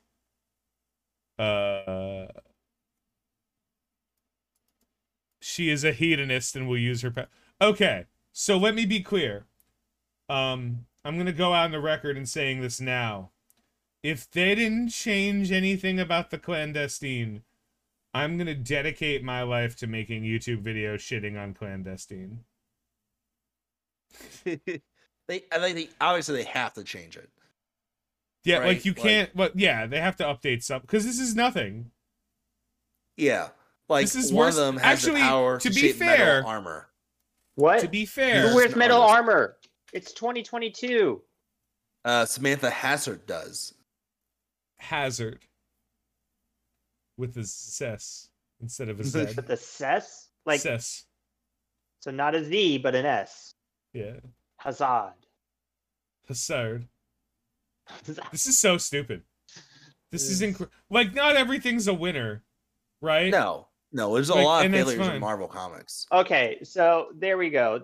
I think that settles it. We're on the like they have to be changing everything about this because like, or this has to be bogus. Like I'm fine. This is the first time a leak is hit, and I'm like, I hope not. or this could be like a red herring. I hope not. Kind of like how in Hawkeye, where they introduced the swordsman, and then he just actually wasn't a bad guy the entire time. So I don't know who was the bad guy in Hawkeye. Kingpin. Kind of. Kingpin. No, it was Kingpin. No, it was, but it's just like it didn't feel like he was a true. Mastermind. Because it didn't feel like that because they didn't reveal him until the final like episode. Killed by Adam. Because the entire time they set it up as like the fiance who was the swordsman in the comics, you know, and this great Hawkeye villain who's like taught Hawkeye everything he knew and tried to infiltrate the Avengers and actually was a double agent. I appreciate those things though. I appreciate when they throw in the Easter eggs for the comic nerds that are like very obscure and then they like go, nope, it didn't matter. I actually do appreciate. I don't feel like I'm getting trolled. I feel like the reference to the person is the gift because they could have named that person anything. Like that guy's name could have been like Steveberg, and we'd be like, and then, who the hell is Steveberg? Not only that, but like he was the swordsman, and at the end of throughout the entire show, we actually find out like he was skilled with swords and stuff like that. So like it made sense. He is the person. Like, it just didn't matter. I think. Yeah. That was kind of. It's what he was always kind of a dumb villain, anyways. Yeah, he was kind of a dope. I refer to it as the reverse Dark Knight Rises, where like, hey, how about instead of pretending someone isn't Talia al Ghul, and then giving us one line of dialogue in the final 10 minutes of the movie explaining who the shit Talia al Ghul is, how about instead you just don't do that? You don't like that movie ruined so much Batman for me that like I refuse to watch live action like Batman movie. Like I didn't watch in theaters DC I don't think I've paid for a DC movie since like Wonder Woman. And like before that it was zero. Like I own Man of Steel on Blu-ray because I'm obsessed with Superman. But like no. When it was Batman versus Superman, I was like, yeah, you can't get me to pay for this. It's impossible. I'll just watch. Like there's no world. Justice League was a travesty. And then they made it a 4-hour travesty, which was even better. Yeah, no, like I appreciated Batman Begins. I thought Batman Begins was a phenomenal movie. I appreciated the story Nolan told in The Dark Knight, even though I don't think it was very Batman-y. I think they did a good enough job telling the story. The Dark Knight Rises was a catastrophe. Like, The Dark Knight Rises should have had a Kickstarter to raise money for its cancer support. That's how terrible a movie that was. It was like, let's use these characters in name and accomplish zero of the value. Hey, let's make Bane break the Batman. But first, let's make Batman look super feeble. Right? What are you But- breaking? He's already Yeah. broken. That's spent Yeah, the like, oh, entire yeah. movie talking And about how power he's to Tom broken. Hardy. I think he did a great job. It just wasn't Bane. I mean, he's not the best Bane voice because that's Looks like always going to victory be has hard. defeated you. No, just Bane. I will kill Josh at the Ah! Juice Hut. Oh Blow man, that's him the up. best Bane. The Like, best Bane unfortunately, is from Harley Quinn TV Harley. show. Yeah. The best Bane. Are we doing arts and crafts? yeah. You're a man now, Joshua. Jim I'm like, at the Juice Hut gets my smoothies wrong. I will kill but you don't- him. but Tony, you don't understand. My favorite thing that happens is like when a movie sucks, and like people always go to three things, right? Like it made a lot of money. Be like, slavery made a lot of money for a lot of people too. You know, like it doesn't mean it was good. It just means it happened. Like that's the first line. Like, yeah, no, movies. Kardashians is on 25 seasons. Is it good? You know, like, or is it just consistent enough to make money? And that, like, so money doesn't really matter. And then the other side is like, you just don't get it. I'm like, first of all, I'm an idiot. So yes, I know I don't get it. But like, if you're making a movie for not idiots, like if you're making a movie for only the highest intellectual people, and you're choosing comic book characters to tell that story, you have somehow proven that you were dumber than the audience you're making it for. Like come on. If you're trying to go deep, if you're like, it's the same group as the people who think Rick and Morty is deep. You know what I mean? You just don't get it. Yeah, like Rick and Morty. You have to have a high enough IQ to understand Rick and Morty. Be like, dude, I can understand Rick and Morty high not paying attention, and I'm not smart. So like, you don't. There's nothing to Rick and Morty that's like, it's clever. It's very funny. I enjoy Rick and Morty, but it's not deep. It's not magic. So it goes the same way with like all their content. Like, people can enjoy it, that's fine, but like when you make a movie, you don't make a movie for 45 people to enjoy it. You make a movie for everybody, or as many people as possible, to enjoy it. And when you make a movie like The Dark Knight, I'm sure more people enjoyed it than didn't, but like it just wasn't Batman to me. Wasn't Bane, wasn't Talia.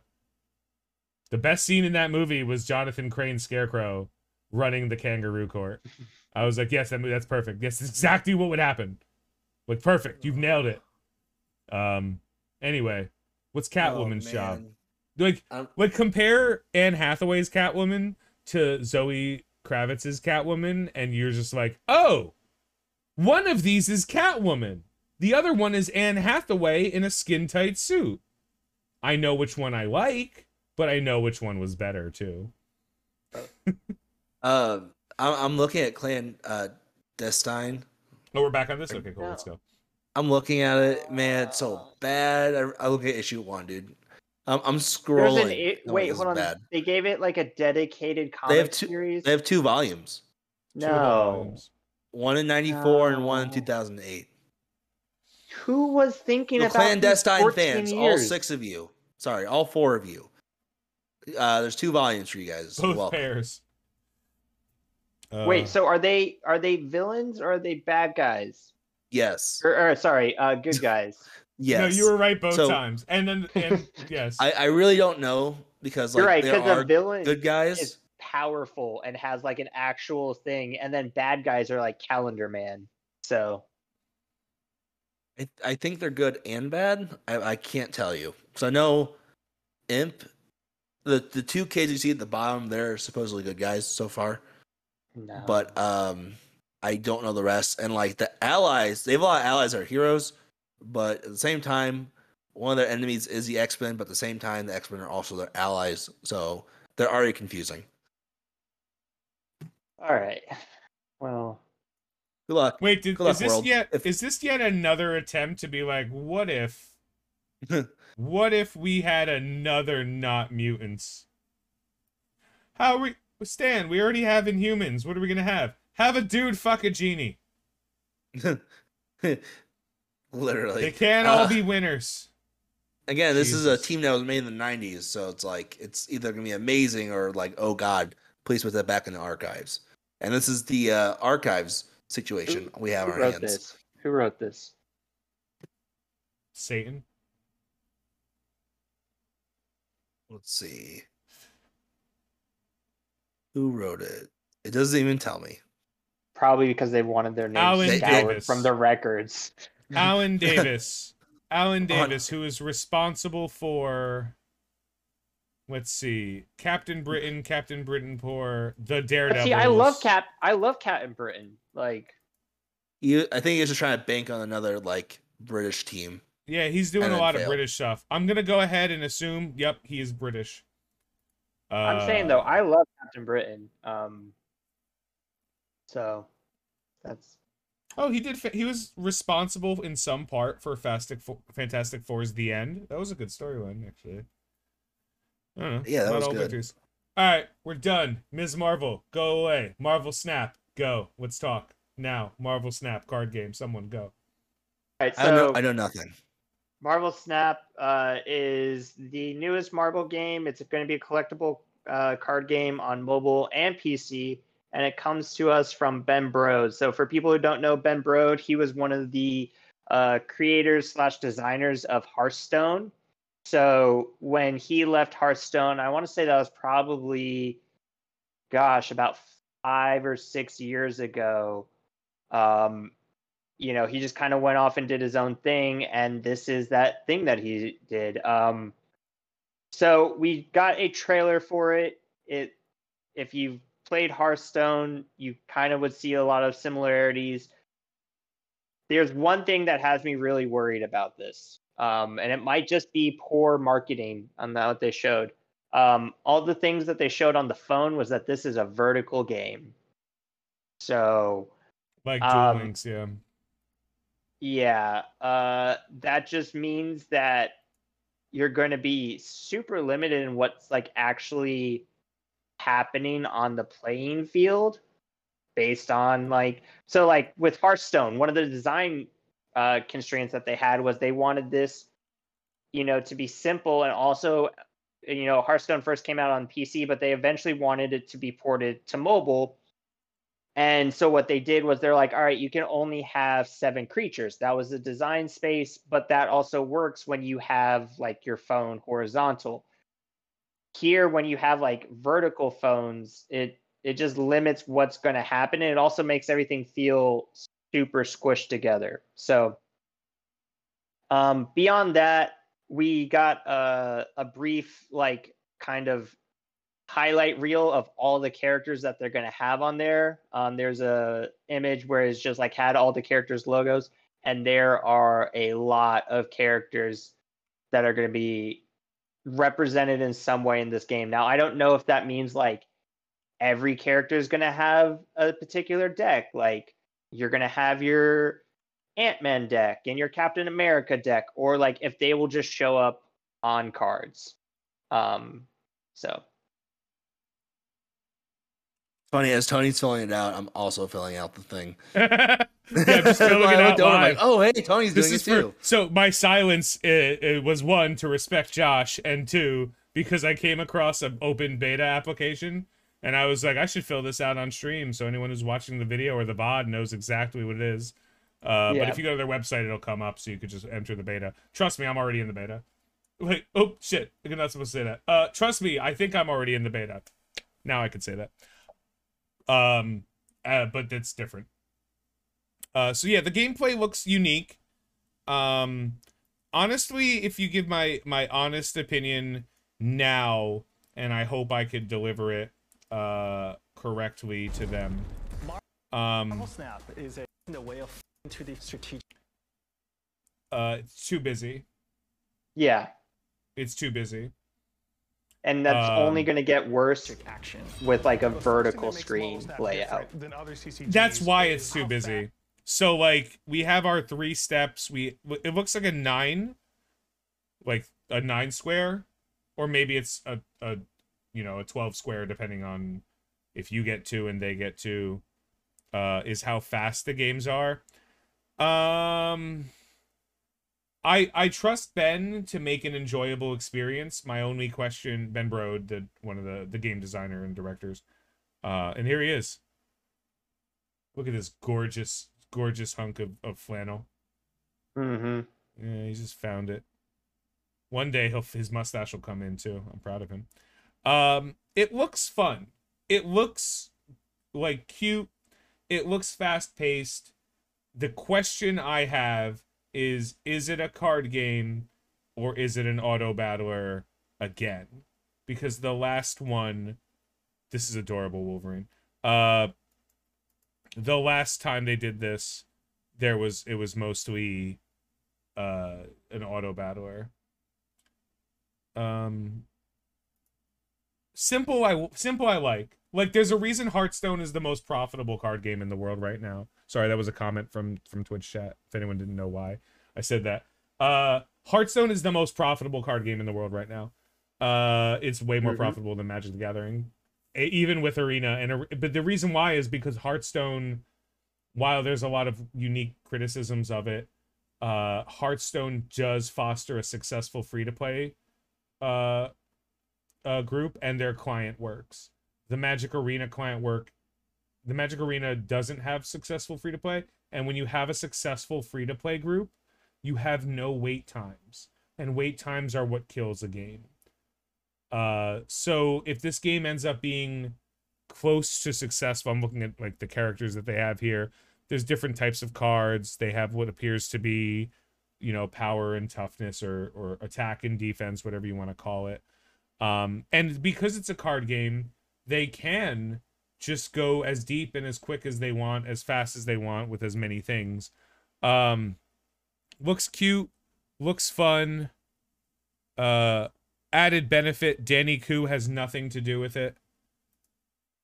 Who's that? He's garbage guy. Yeah. Yeah. So I'm interested. I love card games, so I'm happy with them. Down. Yeah, I'm happy with them. I'm happy that they've built out a pretty good game. They're working with Newverse, who's responsible for producing another game that I'm currently playing, DC Worlds Collide. That's pretty decent all in all. So yeah, I'm excited for this game. It's not what I originally hoped it would be, and that's not always a bad thing as more information comes out, and maybe if I get some testing in there, we'll be able to get an idea. But what about you guys? In, out, sideways, not sure yet? Honestly, I would love to like stream it and play it. I'm not gonna lie. Okay. I think it'd be fun. I'm kind of in the middle. I'm a huge card game fan, like a lot of history with Magic and a lot of history with Hearthstone. I was not a big fan on what was it was like Duel something. Duel Masters? Marvel No, Duel. the other Marvel. What did you say? Oh, Marvel Duel. one. Marvel Duel. Yeah, that was auto, but it was because it wasn't really. It was an auto battler. Yeah, exactly. So yeah. And it was fun. But originally it was a card game. Like when I was playing it in the open, excuse me, in the open beta, it was a card game. It played very similar to Yu-Gi-Oh, and I was happy as a pig and shit playing that game. But once it got to like live, it became another auto battler, and I understand why they did that because auto battlers were popular at the time. But there's an overlap of people who play card games and play auto battlers, but it's not the same overlap. Like it's not like everyone who plays card games plays auto battlers. It's like some people like and it doesn't work in the reverse. People who play auto battlers don't necessarily play card games. So people who play card games generally also play other types of stuff. So it's the same thing with Netrunner or with the other deck builder games that Ascension. And that's kind of what these feel like. Like you build the deck, you get what you get, you play what you play. As far as difficulty will be concerned, or skill sets are concerned, they do need to find the middle ground of it needs to be difficult enough that being good at it isn't easy, but it needs to be simple enough that everyone can believe they are. That was actually been Magic the Gathering success for a really long And time. You know, like everybody can think they're good at Magic, which is why I would go to a PTQ with 250 people and not worry about top aiding. yeah, You know, I like, think I think for me the big thing is going to come down to one. Yes, there needs to be strategy so that if you are good at it, it feels rewarding. But anything else with Marvel, and this is the same for any video game, is that when you play, like, for example, a Captain America card, it needs to feel like something that Captain America would do. And then also it needs to, like, when you build a deck between like things, there needs to feel like a connected theme. Like, if it just feels like, hey, look, you're playing this card and this card and this card, and none of it feels like Marvel, none of it makes sense, like, that's where I think you're going to lose a lot of people, because then you've disconnected the IP with what's actually happening. And either one of them needs to be really good to overshadow that, or they both need to work together. So Yeah, as long as they make it an actual game and they like don't just take the no IP more for granted. waiting around. The games last only 3 minutes. We cut out the fluff to focus more on the good stuff. but like, what do they mean by like, if like they mean like fluff as in like we cut out the second main phase, fine, whatever, I don't care. But like if they're like, we cut out the fluff of like, Yeah, are they defining intricacy as fluff?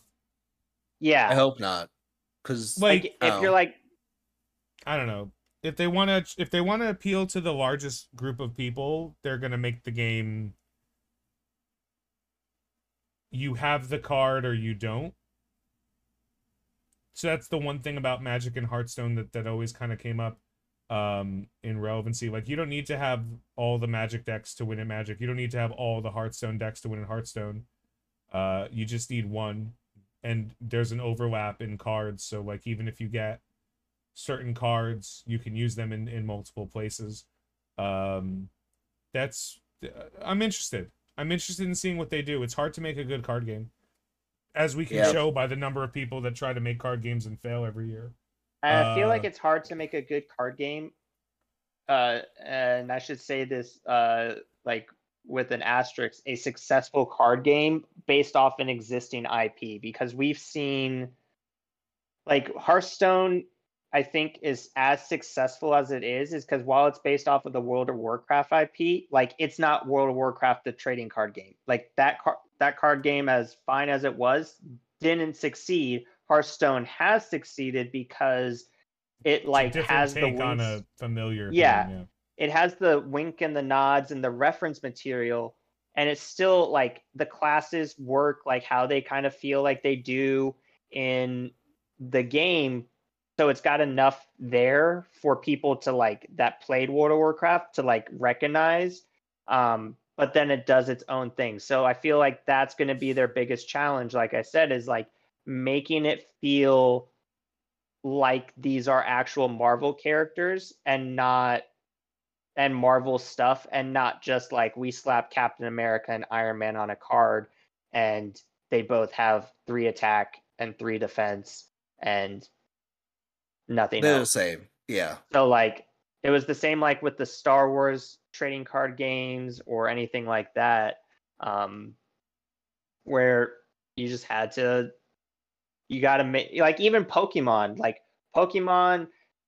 the trading card game does not work like Pokemon the show or the card game, or sorry, the video game does, but it works close enough that people can recognize it and feel like they are still part of the Pokemon universe. To be fair, the Pokemon card game went through a good 5 years before it got to a point where it's stable.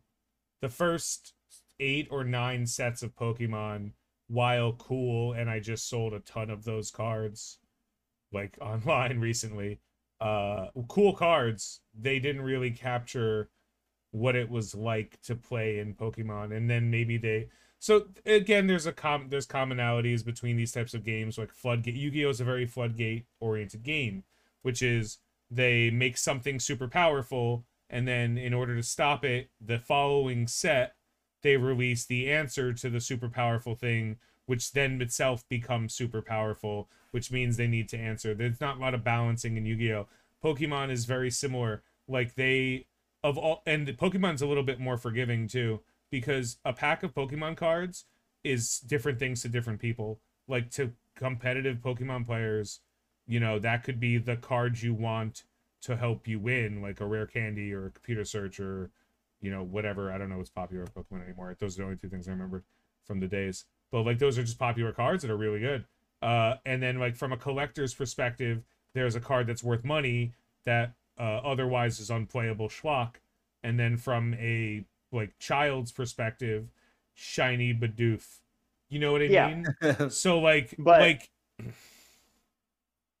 I think that's another thing is like, how are we going to get these cards? I think is also going to play like a big part. Are there going to be packs in this game, or is it, like dusting, where you then turn that dust into the cards you actually want? Is it going to be wild cards? Because man, if it has anything like the Magic Arena economy, I just won't play. Like, let's not pretend. I play Magic Arena and it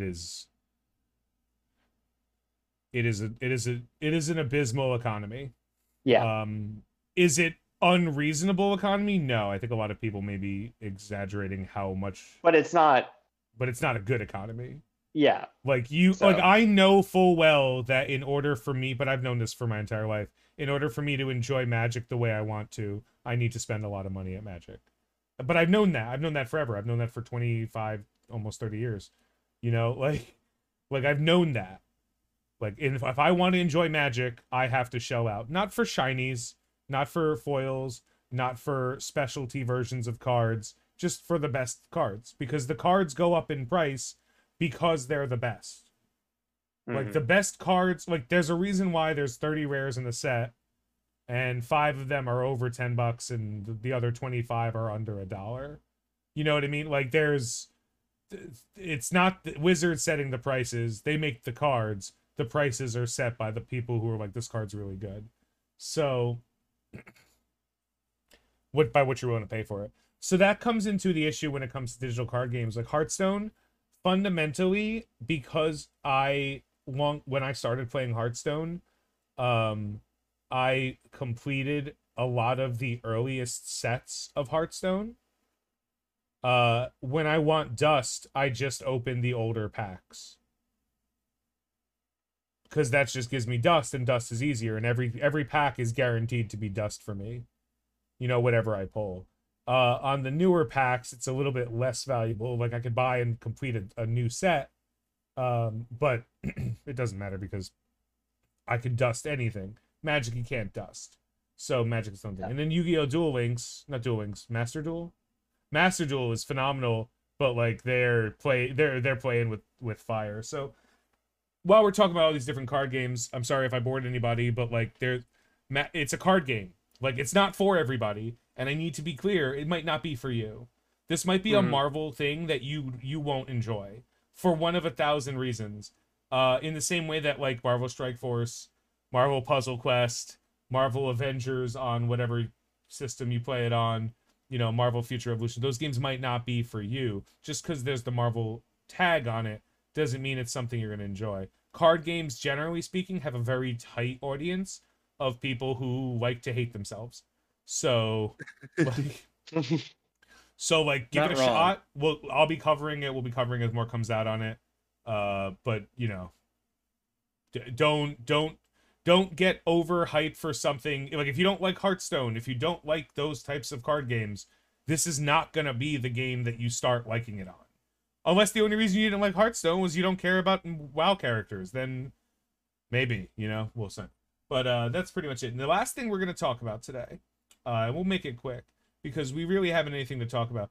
We wanted Vinny to watch the original Fantastic Four movie and give you guys a review on it.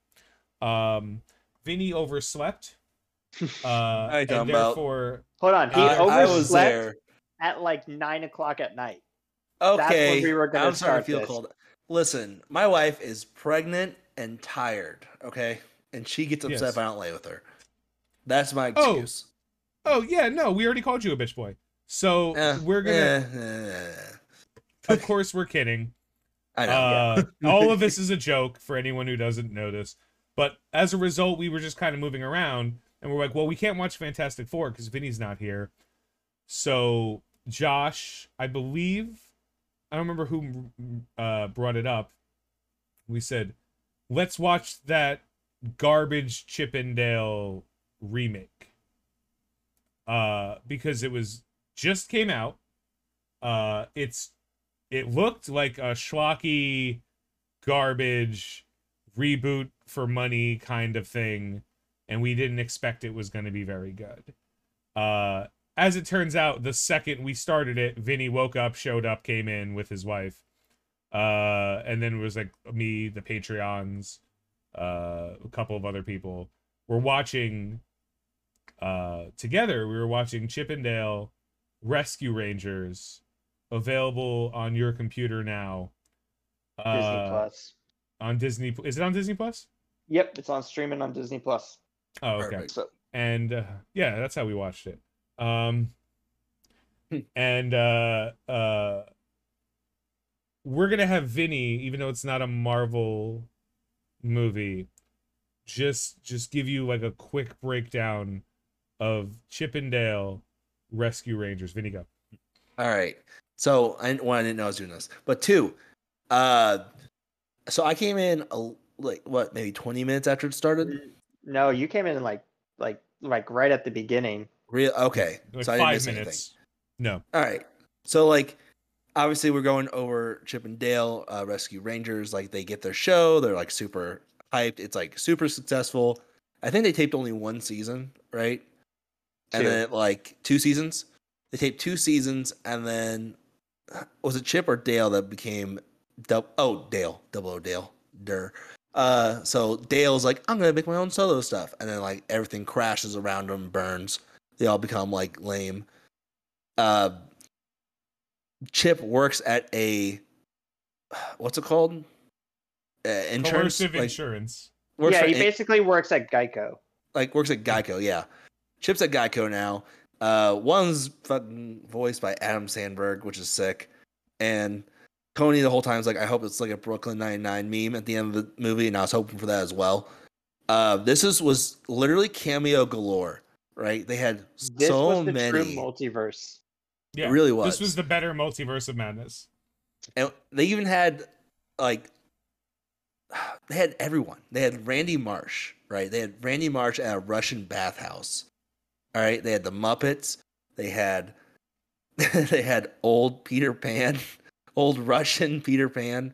They had Ugly Sonic, which was like the best character of the whole movie, and I think no one can argue that. Like they even ripped on him. They're like staring at his teeth as like he was just talking. The For story anyone is that just, doesn't hold on. For anyone that doesn't know, Ugly Sonic is the original version of Sonic in the live action movie before the internet rightfully bullied them into changing it. yeah, he's a main character, right? And we get to see a lot of like old shows that had like these characters become like basically they go to cons to make money nowadays, right? That's what they do for a living. They did ugly him up a little bit more as I'm looking at Oh, a yeah, they side-by-side did. comparison now. They really harshed up Ugly Sonic. But I love it. He's They fallen on hard animated so times. many things With about. teeth close-ups. Remember the cough? They may have just like cough randomly. Yeah, in the middle he had of a cough. talking. Like, He's not doing well. The long and He's short not of this. doing well. And now, Vinny, quick, tie it into the MCU right now. Ant-Man. So they have a picture of Ant-Man with All Chip right. and Dale at the end. And so therefore they're connected to the MCU, which lets us talk about it today. Yes. There is a toon trafficking group, right? And remember, this is a kids movie. This is Disney. They did human trafficking. Don't give too many spoilers. Not a Yeah. lot of people have seen this yet. Oh, we're It not. came Okay. out 2 days ago. Yeah. So I wasn't sure if we're doing spoilers or not. Okay. No. They did a lot. They did a lot. Giving the first 10 minutes of the movie and the presence of Ugly Sonic is not a spoiler, but like I think you were about to get into heavy spoiler territory. What's his name? Seth Rogen. Seth Rogen's in it, and like also, Post Malone makes a song for this movie. Like, which is by the way number 3 on the Billboard Top 100. Yeah, right it's now. The Chippendale Rescue Rangers theme song.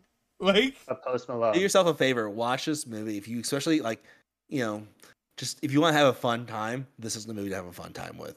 I'm gonna go on record to say that in the last 365 days, maybe a little bit longer, so like maybe the last 18 months, the 2 best movies I've seen are Chippendale Rescue Rangers. Not the best, not the ones I enjoyed the most. Just the best movies I've seen, best writing, best acting, best storytelling, have been Chippendale Rescue Rangers and Sonic the Hedgehog 2. And in the last 18 months, there have been 5 Marvel movies. The quality was so good. They did not cut anything out. Yeah, they were just. They really made this movies. movie for all ages, and that's not a joke. Yeah, I think they even had a Beavis and Butthead reference in it. Yeah, Beavis is like a senator.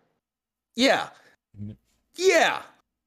Like, the people who wrote this are just maniacs for the pure ambition alone they wanted here, right? The licensing was insane. They had Disney, they had Warner Brothers, they had whoever owns the Muppets, they had Sega, they had more. They had so much more, and you're like, how in the I want to praise the lawyer team as well to be able to get all these guys together, because I can only imagine the resources they had to spend to be like, come on, just give us a little bit of Ugly Sonic, and then getting Ugly Sonic as a main character in a Disney movie. Free. That was free. They didn't pay They're like, please take it away. Yeah, they just went to the company and that got fired. They're actually the first company that worked on Sonic, the one that ended up with that version. They shuttered up. Like, they're gone. So like, I guess Andy Samberg and Keeve were like, yo, do you guys want to sell us those assets so you can go back into business? They're like, what? Like, yeah, we want to be able to use Ugly Sonic. They're like, what, Sonic the Hedgehog? That's a Sega product. I'm like, no. No, sir. We don't want Sonic the Hedgehog. We want Ugly Sonic. You're abomination. You're a front before God. I mean, they hit all types of animation. He coughed, man. He coughed a lot, and it was sad. He was like, you were worried about him at the end. You're like, is he doing okay? Yeah, no. Like he had a cough that was like a little bit like COPD. Yeah, like he was bad. He was like they had like 3D animation, 2D animation. They had claymation. They had real life acting. They had puppets. Like, they hit, I think, almost every art form they could when it came to this stuff. It's ridiculous. It's awesome. It's a great. I hate to say it, but Chip and Dale was probably one of the best movies I've seen in a long time. So, I can also connect it to the MCU. So Sonic is in Super Smash Brothers alongside Ryu, Ken, who are in Marvel vs. Capcom, and there you go. We're just 2 steps away from Marvel movies right here. This is what I hope Kamala Khan just comes into this universe and just makes everything better. It's movies like this that make me believe that it's possible and likely that Disney make quality Marvel movies with characters that otherwise are like and I know it seems stupid, but it's movies like this that show me that they can, given the opportunity, make a good Deadpool movie, make a good Black Knight movie, make a good Blade movie, because they show that if they get the right people with the right ideas, they can write a story around anything. Like, this is stupid. This is so stupid. This is Chip and Dale Rescue Rangers as if 20 years later. As if they weren't animated cartoons, but animated cartoon actors in a world where that's a job. Like, this already premise sounds stupid. I promise you it sounds stupid. The movie's great. What I can't. S tier. Movie's great. Movie's great. Better than it had any right to be. Yeah, Sonic the Hedgehog 2. Movie's great. True multiverse of madness right here. This was the true multiverse of madness. Yeah. We nailed it for sure. Anyway, that's all the topics for there that we're talking about today. Now next week, just to kind of line it up, we have ASM 2, which I will personally deal with. I apologize because I don't know what they're doing with that story. Anyone else can jump in. Hulk 7, which is the continuation of the Banner of War for comics. Moon Knight and Avengers 56, not anything we've been covering, but you know, if you guys are interested, feel free to catch up on it. Punisher issue 3, maybe it'll redeem itself because Punisher 2 was a little bit meh. Daredevil's Devil's Reign, which is the Omega of the most recent Daredevil run. Interesting to come out this early. Spider-Man 2099 issue 1. We read the alpha, so issue 1's coming out. Captain Carter 3, Savage Spider-Man with Baron Zemo. I'm interested. I'll check it out. Yeah. I'll definitely check that one out. Yeah, that's OU. And then of course, because it's been 15 minutes, Legion of X, a new X-Men title, that I'm gonna force Josh to read. Thanks, Josh. Thank you, Josh. I'm also gonna read it too. I'm also gonna read it too because it looks like it's got was it Nightcrawler? Okay, if it's got Nightcrawler in it, then I'm in. I don't care. If it's got Nightcrawler on here, I'll read it. I'll read it happily. I really hope Punisher. And that's it looks like Captain America. Is that Punisher wearing a Captain America helmet? Sad. I don't know what's going on with Punisher. Oh yeah, so yeah, it is. That's like the kid Punisher. That because remember they've been grooming him since childhood. The Hand, but in the shadows. But not in the shadows. Yeah, in the shadows, but in front of people. Mostly at like night. literally on a street. They're like, "Hey, pick a night, kid." Right. Well, thank you guys so much for listening. On behalf of everybody, have a good night. Have a great day. Enjoy your comics, and we'll see you next week on Marvel. Good night, everybody. See you guys." Bye.